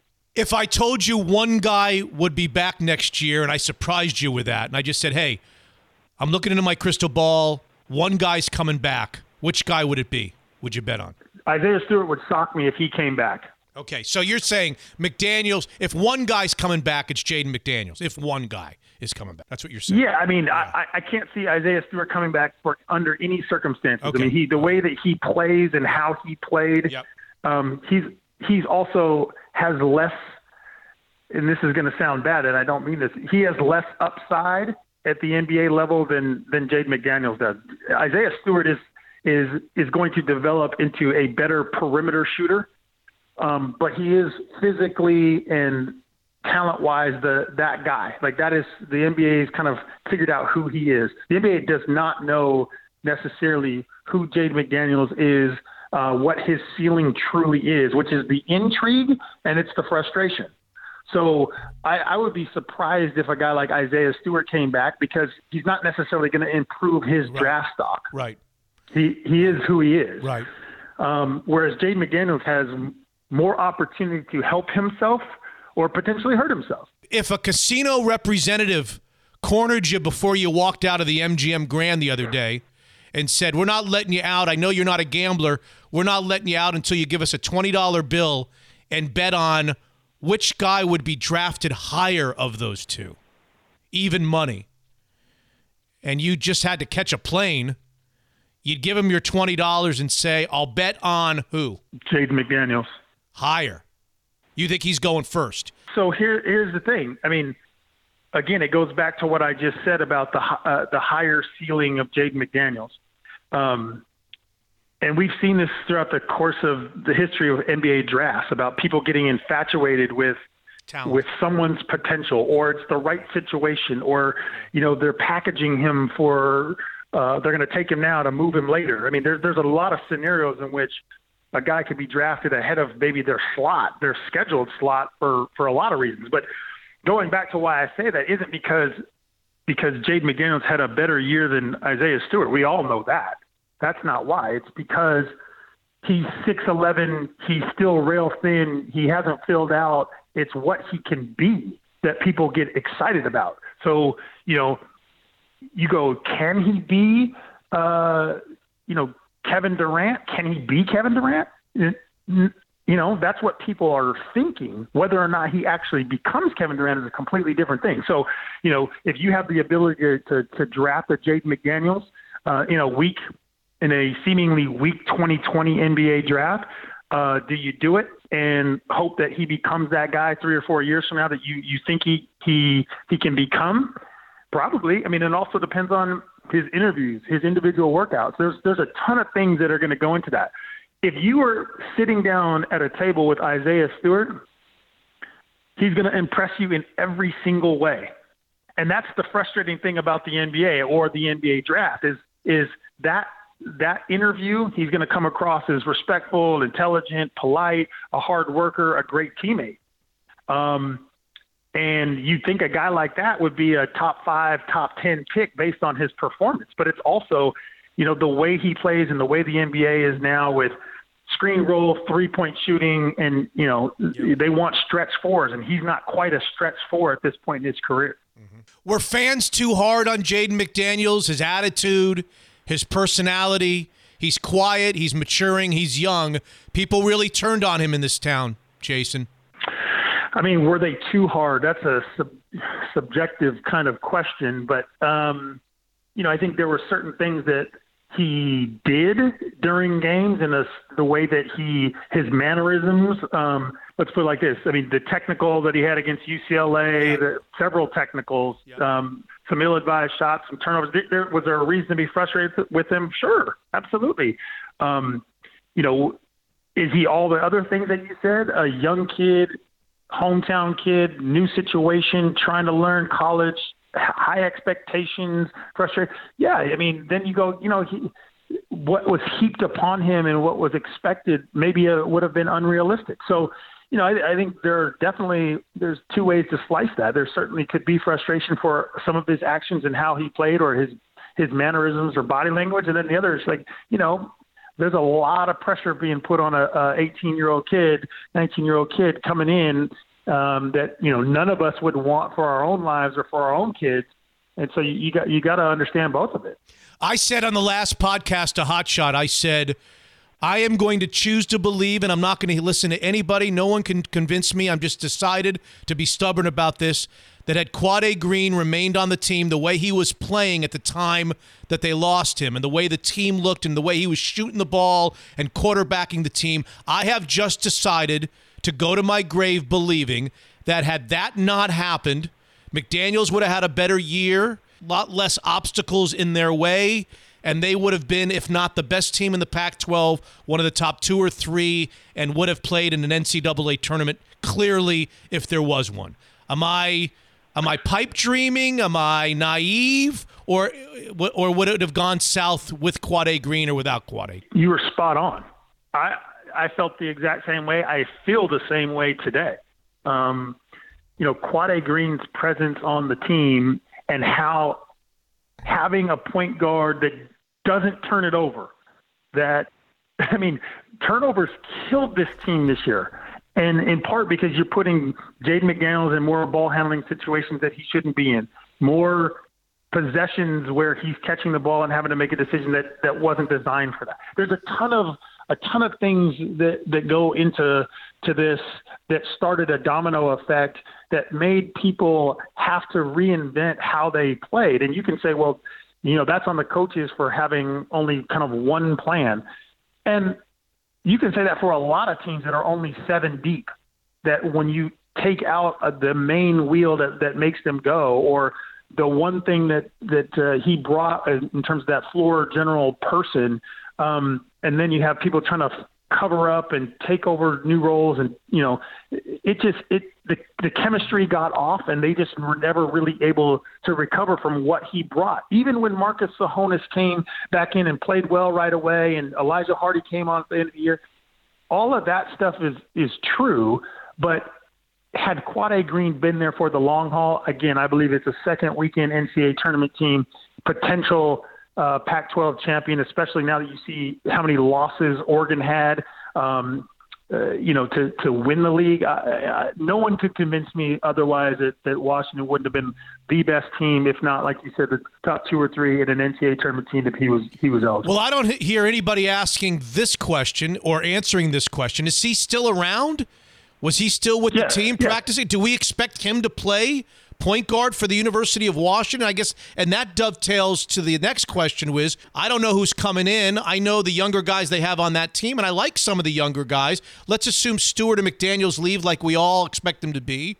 And I don't know, maybe Quad A gets the grades up and he plays next year.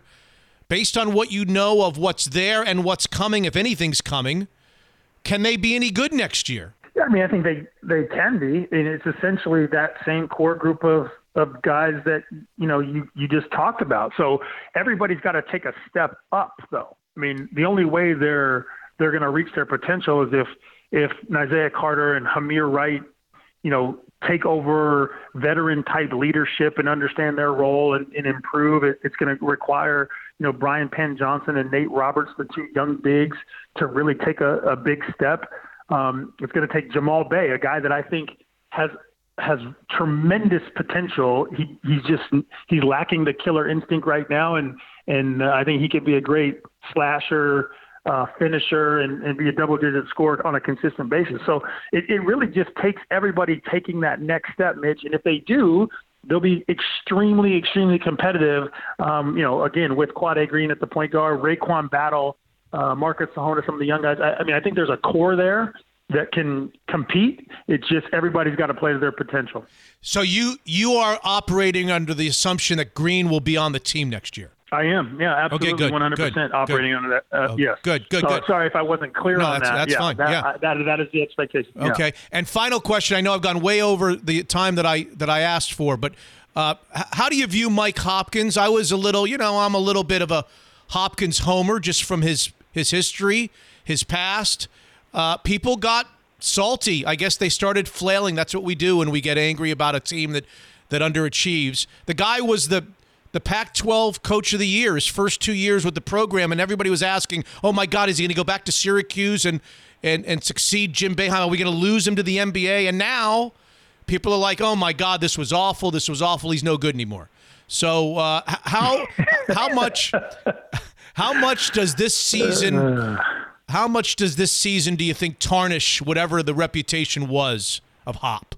Let's just say it maybe alters the way that people feel about him because that people were riding so high. His first 2 years, in his first year, he nearly gets a team that had really struggled in Romar's last couple of years to the NCAA tournament. Then his second year, they win the league, 15-3 in conference play. Go to the NCAA tournament, win a game, lose to Carolina, And then the recruiting class, I mean, everything is just building to becoming, this is going to be a legendary run with a guy. And I go back to what I said before, and people can take this however they want, which is, in all of my years in basketball, I've never seen a season like this, ever. I've never seen anything where a team could not win or a team couldn't finish. You know, you had the highs and the euphoria of the early part of the season and the expectation to, oh my gosh, they can't do anything right. They can't close a game, to the very tail end where it's like, gosh, if they could have just played like this or caught this rhythm with Marcus Sahonis and Elijah Hardy in the lineup, you know, things could have been way different. So all of that is all true. And it goes back to saying, I don't think Mike Hopkins hasn't changed any. He hasn't forgotten how to coach. If you thought he was a good coach or a good recruiter or a good people person or whatever, he's still that guy. The reality of the season is and the numbers are the numbers. And you went 15-7 and 17, and anytime that happens and you take a dip, people are going to change their opinion and feel a little bit different about the direction of the program and who he is as a coach. So he understands that. And I don't think that's not keeping him up at night. I think that the coaching staff is ready to get back to work and try to figure out how to make next season even better. But yeah, sure. He's probably taken some hits in terms of his reputation and what people think of him. But, you know, is he still the right guy for Washington for right now? Absolutely. All the hugs in the world, from the Levys to the Hamiltons. Thank you, Jason. Be safe, stay safe, and we'll see you soon. Thank you for doing this. Absolutely. Good to be on. Thanks, Mitch. The return of Jason D. Hamilton to episode 83 of Mitch Unfiltered, and the certain exits of Isaiah Stewart and Jaden McDaniels in that head-scratching season for the University of Washington. Joining us on the Zeke's Pizza hotline for the very first time is the president of Zeke's Pizza, Dan Black. How does that sound to you, Dan? That must mean I'm important. I don't know if you're important, but you are on the Zeke's Pizza. Many have been on the Zeke's Pizza hotline before you. Obviously a terrible and uncertain time, and we're all trying to get through this together. What can you tell us about Zeke's Pizza? How are you guys doing, and give us some ideas? Like you say, I mean, it's undoubtedly a tough time for the restaurant industry. I mean, it's harrowing. Zeke's is lucky in that we're going to be more resilient than most simply because we have a pretty significant delivery business. You know, we're focused on mainly our residential delivery simply because everybody's at home. Our dining rooms are mixed. You know, there's some that are busy, most of the ones that are in neighborhoods. You know, we anticipate potentially the state, you know, shutting restaurants down, at least for dine-in. Don't know, but we're certainly preparing for that. And so, like I say, our kind of high ground in this is delivery. And there's three very easy ways to have Zeke's Pizza at your door, right? Yep. You know, when I order, I use the app. It's the fastest and the easiest. You know, of course, that's what most people like to do nowadays, too. But you can do it online as well. If you want to call, the people in our call center are extremely friendly, and they're extremely good at what they do. So pretty much anybody in greater Seattle area or the east side and parts of Tacoma can call 206-285-TO-GO, which is 206-285-8646. And it's a great alternative because you and I were talking about it before we started to record. There is no evidence that the virus is transmitted through food. In fact, if a droplet were to fall on a cooked pizza for that matter, research says that the virus would die. So this is a really good alternative. Pizza home. We've got our kids home. How about kind of social distancing? How have you guys incorporated that into your delivery methods, Dan? Everything you're saying about food is true. Food's very safe. Zeke's is serious about health and safety all the time, even when it's not like this. So a lot of stuff that's recommended and that people are doing, we do anyway. But the way we've worked social distancing in specifically to delivery is you can pay for everything, including tip, whether it's on the phone, online, or the app, and that's kind of always been the case. We've always done that. But the way we've worked it now too is you can leave a note no matter how you order, whether it's on the phone, whether it's on the mobile app, or online with a drop-off location, and so you basically don't have to interact with the driver at all. That's the kind of modification we've made since this came about, which it's just really easy basically to do a completely interaction-free transaction as long as you just leave notes as to where you want your stuff left. Dan Black, president of Zeke's Pizza. Download the Zeke's Pizza app and use it during these troubled times. We love Zeke's Pizza. It's homegrown in the Northwest, and they're a great partner of Mitch Unfiltered. Unfiltered.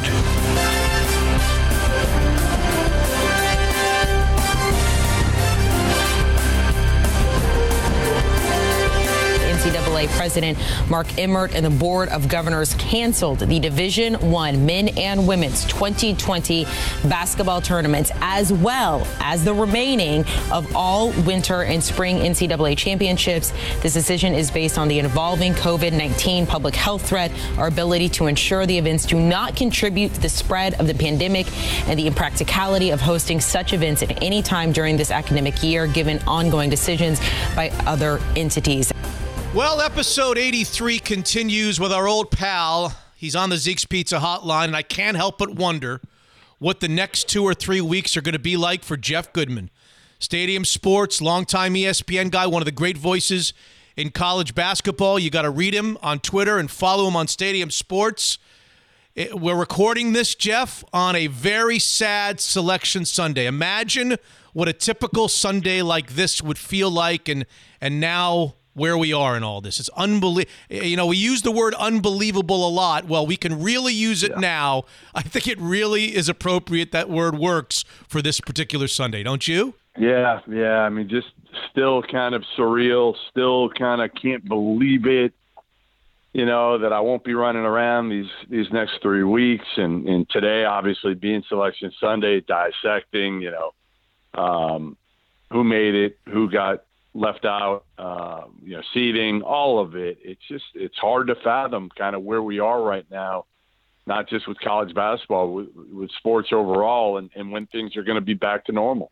Were you one of the ones that was calling for the selection committee to actually unveil a field? Yeah, and 1,000%. Do you think that they ever even strongly considered doing that or not? Well, I think they would have had, you know, the problem was you've got a lot of people on the committee that are athletic directors and had to get back to the campuses to deal with making sure that the student athletes were, you know, taken care of, whether or not they were able to go home, whether or not they were off campus housing or on campus, whatever it was, they had to get back. So they didn't even really get to start the process. You know, it's easy to come up with the first, you know, 25 or 35 teams.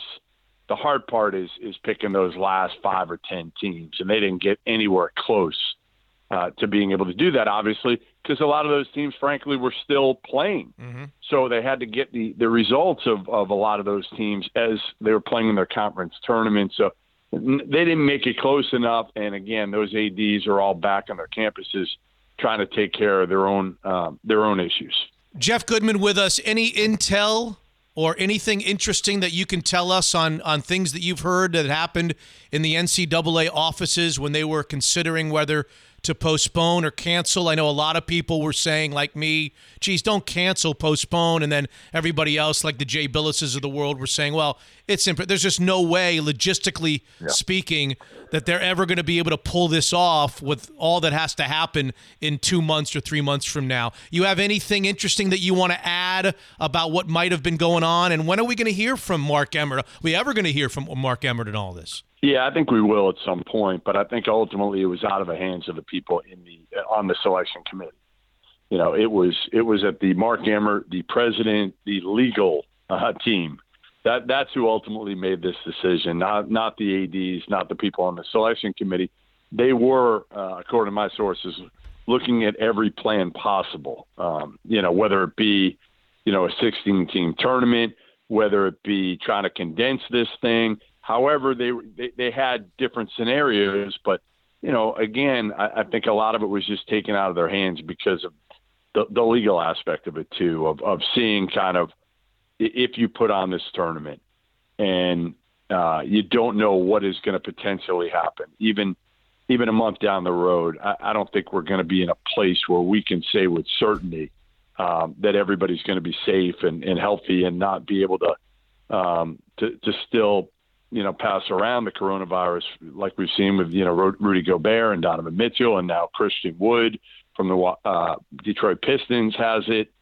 So I think it was one of those things where they just felt like, you know what, our mission is to take care of the student athlete. This is the best thing that we need to do for the student athlete. Would we even have liked a 16-team tournament, Jeff? Well, better than no tournament, right? Better than no tournament. So, yeah, would you have had people complaining? Sure, absolutely. People would have complained, whatever teams didn't get in. But ultimately, it's like the NBA now. If they resume, they're probably not going to play the final 20 games of the regular season, whatever it is. Maybe they play a few, or maybe they just start the playoffs, and teams might complain about it. But ultimately, you had all season to prove you're one of the teams that deserve to make the playoffs. Now, I know, again, maybe they even condense the playoffs. Maybe they go with the top 4 teams of every of each conference, and it's an 8-team NBA playoffs instead of 16, depending on how long this thing goes. I don't know, but I think you got to be understanding. No matter what happens, if you're the NBA, if you're the NHL, leagues that are already kind of almost wrapping up at this point.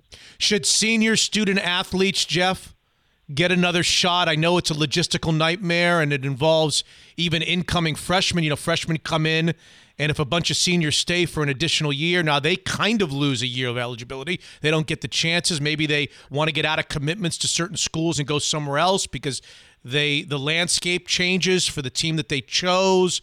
What do we do, especially with the spring senior sports, these athletes that don't get a chance to play at all, the non-revenue athletes, sports? What do we do with these seniors, do you think? No, seniors, it's easy. Just give them another year because they didn't play at all. They didn't get a chance. Baseball, softball, everything else in the spring didn't get an opportunity to play their senior year at all. So to me, that's an easy one. Give them all the year back. Okay. It's harder for the winter. It's harder. I mean, how do you do it? What do you say? Only the students that weren't able to finish their careers, and didn't, what if only the ones who could have played in the NCAA tournament, then you're knocking out those who were going to play in the NIT. I just think you kind of run into a slippery slope there. And I know it's not going to involve a ton of players. You look through it, there's 340 teams. There's probably an average of 3.5 seniors on every team. So maybe 1,000 or so seniors. How many of them are actually going to come back? You're probably talking maybe 100 of them that would say I'd come back anyway. But all it's going to take is one. What if Cassius Winston says, all right, I want to come back to Michigan State this year, but most of the other top players don't? Well, that completely changes the landscape for next year. And is that really fair? I don't know. I probably wouldn't do it for winter sports. A big story in the world of college basketball in the middle of all of this craziness and zaniness and all this period of uncertainty, Jeff. We've got Rick Pitino arriving back in college basketball. And there's nobody that questions either his ability to coach, maybe one of the greatest we've ever seen, and there's also not many of us that question the baggage that comes along with him. He's going to come back to Iona. What are your thoughts on that? Is he going to immediately win, or are players going to transfer to his program? Is he going to be there a long time? Is he going to use this as a stepping stone? Will there be sanctions?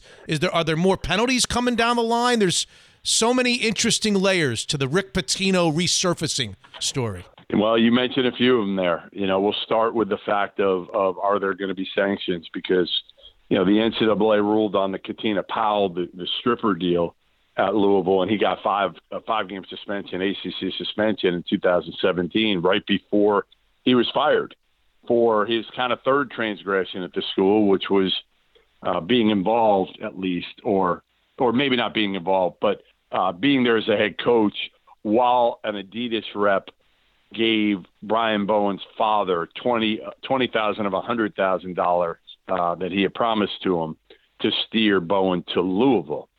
Again, Pitino not connected to it in a sense that there's no knowledge that he was involved, but he's still the head coach, and he was fired because of, frankly, all the things that had built up at Louisville. They haven't made any sort of NCAA hasn't done any penalties for any of these schools yet. So we don't know if Rick Pitino is going to get a show cause. We don't know if he'll be eligible to coach the first game at Iona. That's number one, and that's what surprised me about the timing of Iona hiring him. But the school president signed off on it. The school president is also very close with Rick Pitino's business partner. and I think that helped. And Iona's biggest booster owned horses with Rick Pitino. So they took a chance. I guess it makes sense from their standpoint. Why not? You may have to, honestly, who knows if you can keep him, depending on how hard he's hit by the NCAA in a matter of months. You might not be able to retain him, but at this point, you hire him. He's a hell of a coach, maybe the best in the country in terms of actual X's and O's. And I do think he'll get good enough players to be able to win that league. And then you mentioned also, how long does he stay? My take is, if he gets a better option next year, he's gone. If he can go to Miami next year, something like that, or St. John's down the road, you really think he's going to be loyal to Iona? I don't. Is there no way, Jeff, for Iona and the president and the athletic department to call the NCAA before they make the hire official and say, hey, we're thinking about hiring Rick Pitino. Where do you stand with him? Are they not allowed to do that to get a sense, maybe do some due diligence on what's coming on, what would come down the line in terms of sanctions? They could try it. They could absolutely try it and try to get a feel. The NCAA is not going to tell them exactly what the penalties are because they don't probably know yet. But they might have a little bit of feel whether he's mentioned in the notice of allegations, which still Louisville hasn't gotten yet. So they get a little bit of information, but they're not going to know for sure. Where does he rank on the all-time Jeff Goodman coaching list? Give me the top 5. I mean, he's there with Kay, with Bob Knight, with Wooden. He's not far off from, like, today, if you told me again, I get one guy to coach, one team, one game, one team for a national title, I might take Rick Pitino over all of them if it's equal talent. I do. I think. I mean, he's an amazing, amazing coach. You think he's learned his lessons? Yeah, I think he's probably humbled a little bit. But he's Rick Pitino. He's not going to change how he coaches. He's not going to change how he acts. I've never seen anybody change their mind more than Rick Pitino. There he is, Jeff Goodman. I so wish that we were able to follow you as we've done over the years, as you kind of bring back the NCAA tournament through your ears and eyes. But the world is facing much bigger problems, so we'll just have to skip it for the year and remember this for next year, and we'll enjoy it. We're 1 year away from Selection Sunday 2021. Yeah. Jeff, we love you. We love you back here in the Northwest. Thank you very, very much for your participation. Appreciate it. No, it's been fun this season, Mitch, and hopefully we can do it again next year. Unfiltered.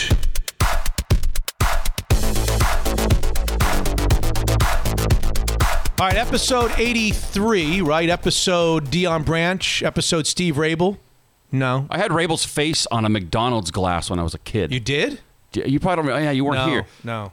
I wonder if that was just a local Seattle thing, but you could buy these, if you bought a certain amount of food at McDonald's, you get like a legit glass, and it had 3 Seahawks on it.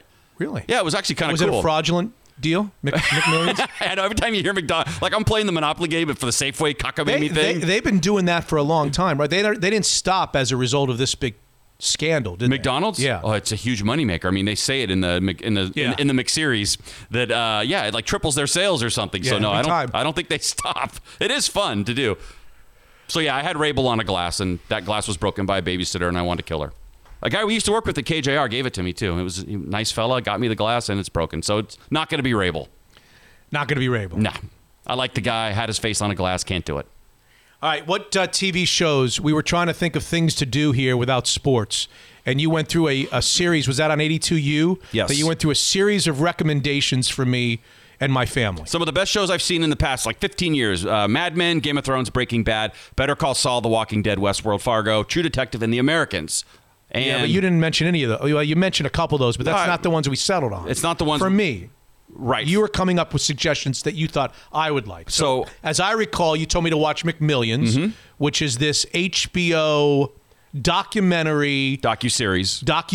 Yeah. Six of them? I think it's 6 parts. 6 parts on this incredible scandal involving that Monopoly game thing from the late 1990s, early 2000s. I think it was even a little early, but yeah, whatever. It's the same thing. And I've watched the first 2 episodes. First two? Interested then, it sounds like. First 2 shows. Well, I just felt a little... I liked the first one. I liked the first one. I like this detective that's goofy. Yeah. But I think I'm going to get tired of him in a hurry. That's what everybody tells me. I'm going to get tired of him in a hurry. Yeah, he's a little too much. He is. He's over the top. He's turning it on, but it worked well in the undercover sting. He was perfect for that, right? Yeah, he was great. My favorite moment so far, bar none, is the drugged out drunken dude on the beach that steals the cardboard 1 million, thinking that he could grab it and take it to his bank. Right. And the fact they had it all on film is so cool. And they asked him, dude, why did you take that? And he's like, I just saw a lot of zeros, man. Yeah. That's hilarious. He really thought he could steal that cardboard 1 million. So I like that. The foam core I will check. say this. I'm at 2. I'm going to go to 3. Okay. I think I'll probably finish it slow. Okay. I find it slow so far. I find it that I almost feel like they're dragging it out, that they could do a lot more, a lot quicker. They could have wrapped it up in 4, maybe. I don't know. Yeah. I haven't got the 3 or 4. It feels like it's a little bit slow moving, and they could have sped it up a little bit. But I'm interested in it, and I appreciate the recommendation. I like how this enormous scandal, like one of the biggest scandals, falls on the Jacksonville FBI office, which they say is where you go to retire. Yeah. If you got 3 years left, you go to the Jacksonville office because nothing ever happens there. And now they're stuck with this enormous case, which that's kind of a cool aspect of it, too. I also like the fact that the PR gal from McDonald's got thrown into this thing, and now all of a sudden she's an FBI undercover detective. Yeah, she's an undercover FBI detective out of nowhere. It's amazing, though. Yeah. I'm loving it. Okay, so I'm loving it. I'm loving it. So I would give that so far a B. Okay, I'll take it. I'm 2 in. I will watch the 3rd. You also told me Succession. Correct. Now, of all those shows I listed, I purposely kept it off because those are the ones you didn't pick.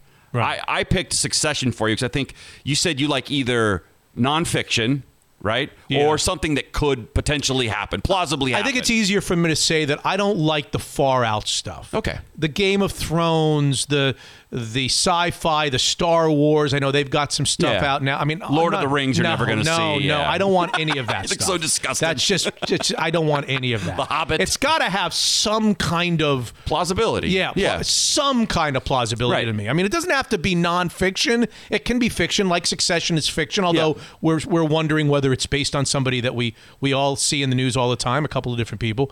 But it's got. So we watched that. The family. We started with Max, my wife, and I. Okay. The little one didn't watch. Max was done with it like 3 minutes in. Okay. He walked out of the room. He says, "I'm done with this. This is no good." All right. My wife didn't love it. She's not sure she wants to even continue. Okay. We've only watched the first episode. I liked it. Again, maybe it's my old age. I thought it was a little slow. I thought it just was a little slow. But I like the idea, and I'm going to continue to watch at least episode 2. All right, good. You like the idea of it. It's funny, though, that I bring it up. Like, I brought it up to Jason D. Hamilton on this show. Okay. And he was like, yeah, everybody seems to love Succession. Yeah. I've not seen one negative word about your recommendation. So you're in the vast majority about that recommendation. Season 2 I thought was better. I think season 2 was great. So just stick with it. But it's how many episodes in season 1? I don't know. Is it an 8 and 10 or is it a 20? No, it's not 20. At the most, it might be 12. Okay. But I love the dynamic of the old man's going. He's got 4 kids, and they're all sort of angling. Oh, yeah. Who deserves it? Who's worthy? Who wants it? Right. It's great. I think. Which character do you like the most? Macaulay Culkin's brother? Now, he's someone who's kind of burning on me because he's a little over the top, too, that character. Yeah. But he manages to play it well enough to where I'm not out on him. I still like him. Did you notice that one of the guys is the guy from Ferris Bueller's Day Off? Oh, Cameron, of course. Yeah. When Cameron was in Egypt's land. I love Cameron, yes. Okay. And Cameron doesn't look like he really even wants that life. It clearly looks like his son, the other son, not Macaulay's little brother, but he looks like the main one guy. The main guy. The main guy who just wants his father dead so he can take over the company. That's who you're talking about? Yes. The main son? Yeah. And now, does he want him dead, or does he know that his dad's on the decline and someone's got to step in? I mean, he's trying to buy that kind of hipper digital media company, right? Because he sees where the wind's blowing. Sure is, yeah. Magazines, man, we got to move it along here, Pops. And when him and the owner of that company So you're up to square on that. Yeah, you're all the way through. Caught up. There are already 2 seasons I think it's 2 seasons, yeah. I'm totally caught up. I think it's a great show. Okay. I mean, the opening credits are eerie, right? That's all you have to know.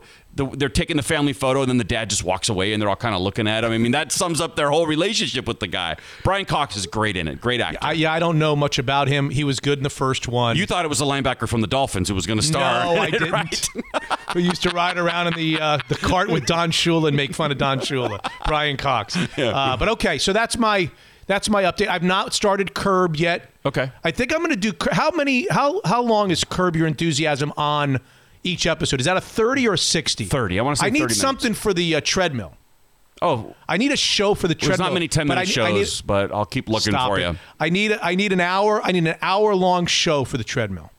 Okay. Well, then you can just two Curbs. Bang out 2 Curbs. Yeah, Curb's light. You don't have to watch every single word to figure out what's going on. Okay. And by the way, Curb started in 2002 or 3. I mean, it's far back. So good luck catching up. Okay. All right. I don't know if you saw that Rick Pitino is returning. I saw it. Now, had he been coaching somewhere? Because I saw he's going to Iona. Was he a coach somewhere? Rick Pitino is an international coach, like in Greece. Oh, okay. He's coaching an international European team, and he's coaching, I believe, the Greek national team. If we ever have the Olympics, he's expected to coach the Greek Freak in the U.S. Olympics. He's supposed to be the Greek. I'm not sure how that works. Rick Pitino is the Greek national coach. A guy in my neighborhood's the head coach of the Jamaican team. He's going to be on this show next week. Is that right? He sure is. That's great. That very same guy. Wow, interesting. How did he become the Jamaican national coach? There's got to be a good story behind that. He's like guy. John Candy coaching the Jamaican bobsled team. He's fooling somebody. But yes, Rick Pitino is back at Iona. We're not sure whether he's going to be sanctioned. There's still maybe some sanctions coming from his off-the-track behavior in 2009 at Louisville. Well, there was 2 or 3 things, but the latest thing with the payment to the players' parents that ended up at Louisville, so forth. So there's still maybe something coming down the line. But yes, Rick Pitino, one of the great college coaches we have ever seen in our lifetime. He killed the number 1 seeded Huskies, if I remember correctly, in the tournament when they had Nate Robinson and Brand. They were number 1 seed, and I think Louisville beat them with Rick Pitino. Yes, it was I think it might have been a 1. Yeah, I think I remember that. Was that a Sweet 16 game? I think it might have been a Sweet 16 game. Yeah. Oh, he's taken 2 teams to the national championships. He's fully decorated, but he's also comes along with a lot of baggage. He went wrong at Louisville a few times, few different occasions, few different types of behavior. But he's going to be at Iona, and when I think of Rick Pitino, of course, I think of the story.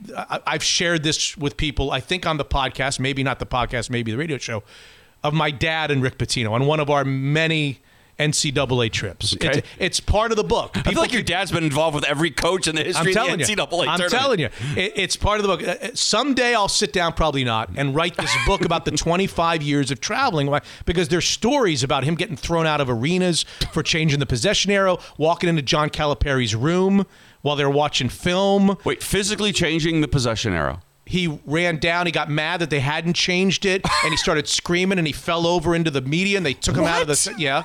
And Jesus. He told John Calipari in the hallway one night before Syracuse was going to play UMass. He was the coach of UMass. Oh, right, yeah. He told him, because we realized we were on the same hall as all the players, he told I come out of the shower, and he's out in the hall with Calipari telling him, I am going to bang at 3 o'clock in the morning on every one of your kids' doors down this hall. Really? And wake them up. I mean, was Pitino laughing? That was Calipari. Was Calipari laughing? Yes, okay, he loved good. it. He loved the whole thing. Funny. There's a Gene Katie story. There's lots of stories, but there's actually a Pitino story. When you brought up that Pitino's now going to coach Iona, we were in, I can't tell you the year, 1990 something. We went to Indianapolis. Syracuse was playing in Indianapolis. Okay. They would lose in the first round to Doug Gottlieb. Do you know that name? Doug Gottlieb and the Oklahoma radio State guy? Yeah, radio TV guy. Yeah. Kind of annoying. Yeah. He was the guard of Oklahoma State. Anyway, they went to Indianapolis, one of the NCAA trips. It was a very quick one. They lost in the first round. We were out of there. But we were staying in the same hotel, just coincidentally, of the Boston Celtics, who were in town to face the Indiana Pacers. Oh, okay. And the coach of the time of the Boston Celtics was none other than the aforementioned Rick Pitino. Interesting. Okay. So as the day, this is what typically our typical day would be. I would get up. I'd go down to the gym, get a little exercise. I'd come up. My dad would be a late straggler, and he never got up that early, whatever. Then he would go down. So I was back up, in the room, and he went down to do whatever exercises he was doing. He was probably in his 70s, 60s, 70s. And he comes back with a big smile on his face. He comes into the room. I'm like, what? What happened? He said, I ran into your old buddy, Rick Pitino, which is not my old buddy. Right, yeah. I said, you ran into Rick Pitino. He said, I ran into Rick Pitino. Now, the backdrop to this story is that the year before this year in the NCAA tournament, we were in Lexington, Kentucky. Okay. Syracuse was in Lexington. It was the year before.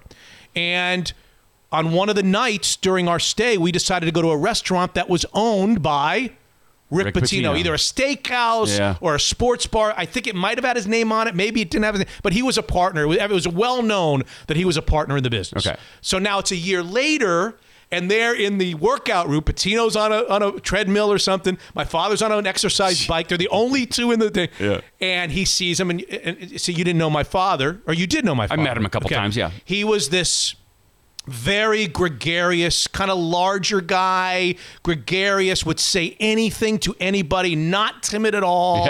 Yeah. Very, very outgoing, would laugh and joke with a stranger off the street. Okay. Pitino's not that way. Turns out. Okay. And he sees Pitino, and I only got the second hand from my dad. I was not down there. But according to my dad, he said, I waited till I didn't get into his personal space or anything like that. But when he was off and I was off, we were like walking with towels or whatever. I said to him, hey, Coach, I was at your restaurant a year ago. Okay, butter him up first. That's good. Whatever. That's good. Just to say hello. Hey, I just nice icebreaker. I was at your restaurant. And according to my dad, he was like, yeah. He's like, he didn't want, he looked away like, great man, whatever. Yeah. Totally pushed him off. Give him the old hi-hat. Yeah. And my dad was like, really? Okay. Uh-oh. And he's one of those. Yeah. And so my dad decided he could go one of two ways with this. He could now I'm going to step on the accelerator and really make him uncomfortable. Which most people wouldn't. Right. Or he's just going to let him go. Yeah. Grumpy. That'd be my move. Just standoffish, doesn't want to talk to him, whatever. Fair enough. And that's what he did. He actually took the second road and let him go. He said, but the PS to the story is that they just happened to get on the elevator at the exact same time to go up to their rooms. Now, my dad is wearing, I can remember, he's wearing a Syracuse hat. Okay. He didn't go to Syracuse. He's wearing a Syracuse, it's sweat all through the hat. Oh, he worked out in it. Yeah, he worked out a Syracuse hat. Okay. And he's in a hat and probably clothes that don't fit so well. And let's put it this way. My dad at that moment, didn't look like who he was, which is a Harvard law school attorney. Gotcha. Okay, that's what my dad was. Right. My dad was pretty shrewd, okay? Yeah, He's pretty good. And he didn't look that way. He just looked like a maniac. Right. Okay? So he gets into the elevator, and I don't think that Pitino really realized that my dad was in the elevator when he then got in. Otherwise, if he thought my dad was in that elevator, he wouldn't have gotten in with him. Right. But my dad was around the corner or something or whatever. And so Pitino comes in, the door closes, and Pitino's like, oh, really? This guy again? So my dad pushes 5 for our room. He says to Pitino, what floor? What floor can I push courteous. for you? Yeah, sure. And Pitino goes, don't worry about it, man. What? Really? Yeah. That's such a weird response. I'm just going to ride this until you get off, and I'll push it myself. Correct.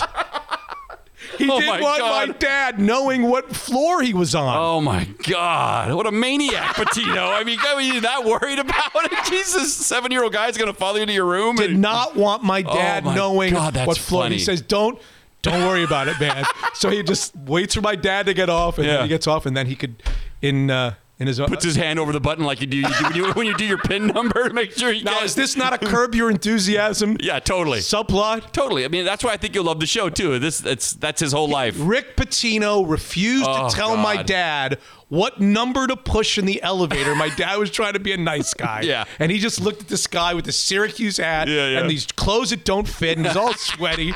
He's like, who is this guy? He's a maniac, and I'm not telling him what floor I'm on. Oh, God, that's so funny. You got to get Pitino on at some point to tell him that. I mean, now that he's at Iona, he's more gettable, right? Than at Louisville.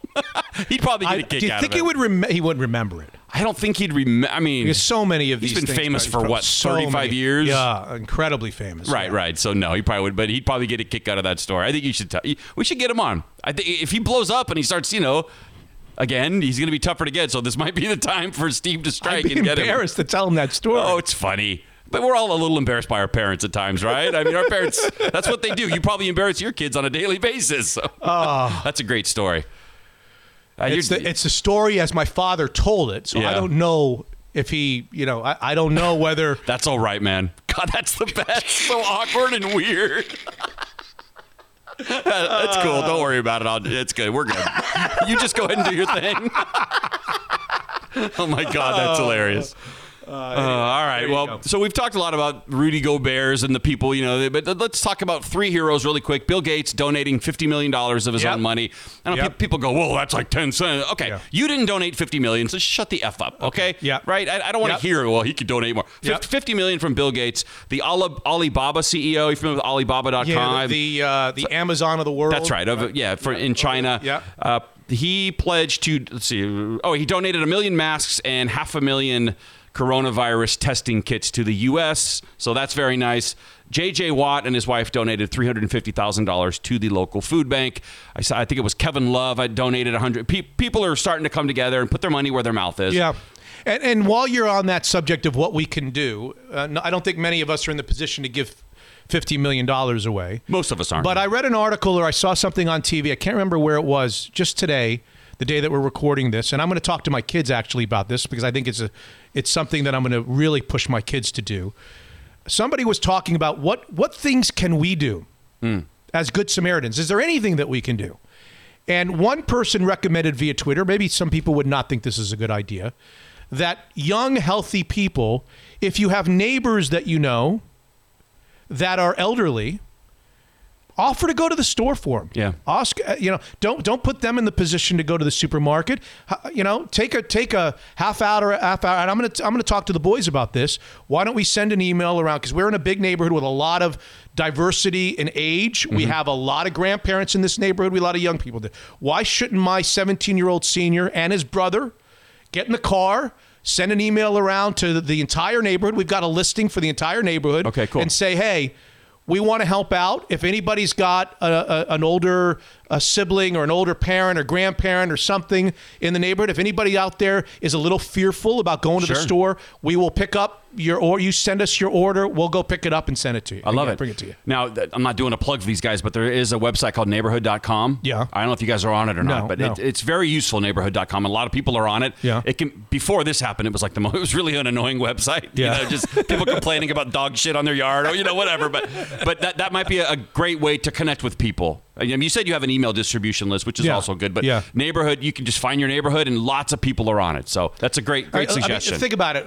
I can't tell you how many times I've already been to the store because we're the type of family that goes to the store, gets stuff, and we realize we didn't get something, so we keep going back. There are days that we go to the store twice a day. It's the most inefficient part of our life. How many times we go to the store? We always. So why can't you didn't get cream? If we're gonna go twice a day for us? Why can't we go for Mary Jo down the street? Why can't we just say, hey, send us over or tell us on the phone what you need, and we'll go pick it up for you? I mean, we're already there for us. Why not just pick up stuff for people that feel like it's an unnecessary risk or maybe have respiratory issues?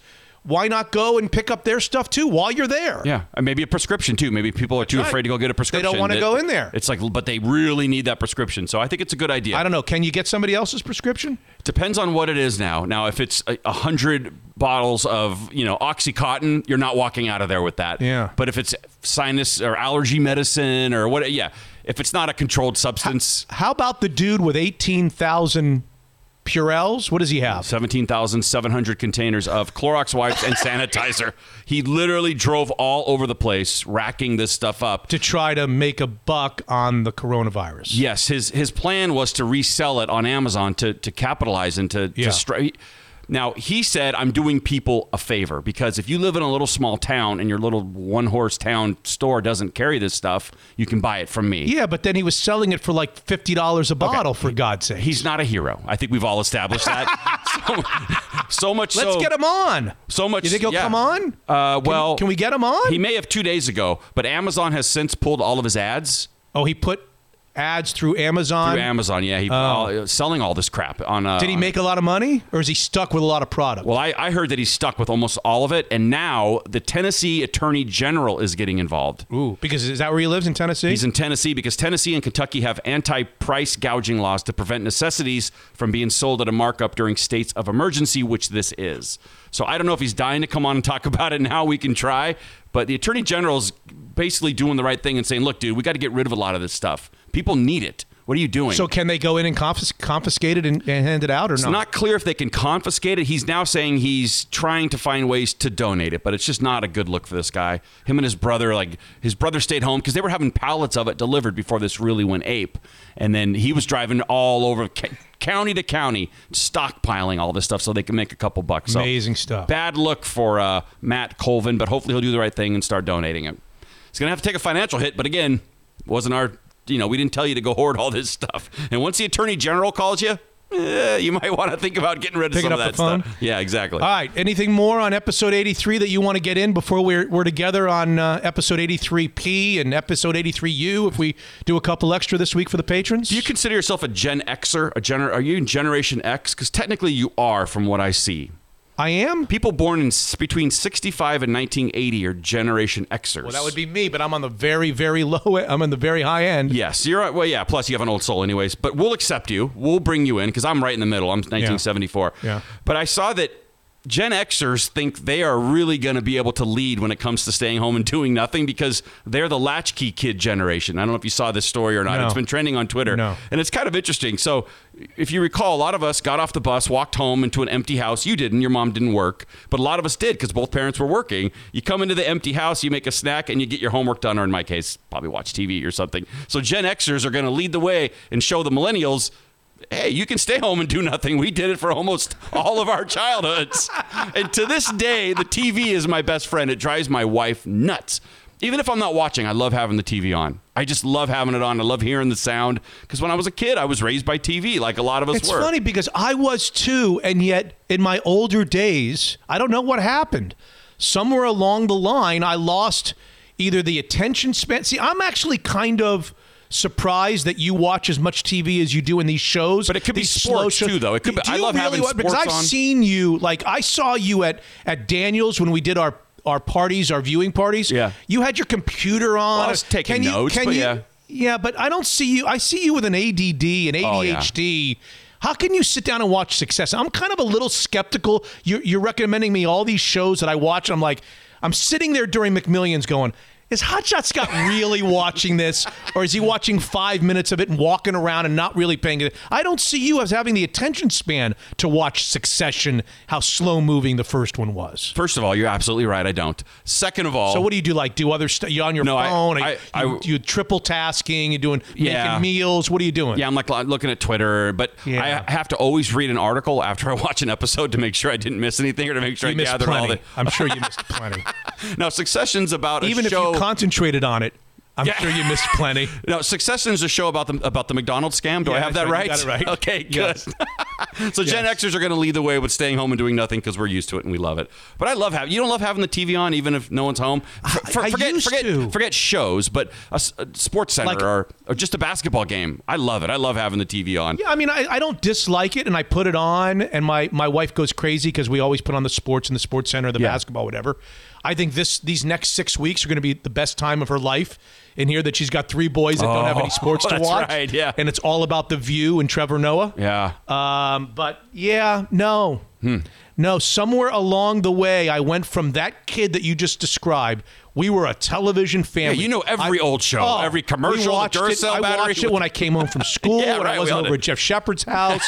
I watched it at night. We watched Dallas together, Dynasty. Right. We watched TV shows together. We watched the local news was big. You know, we watched the TV was on every night, all night. That's right.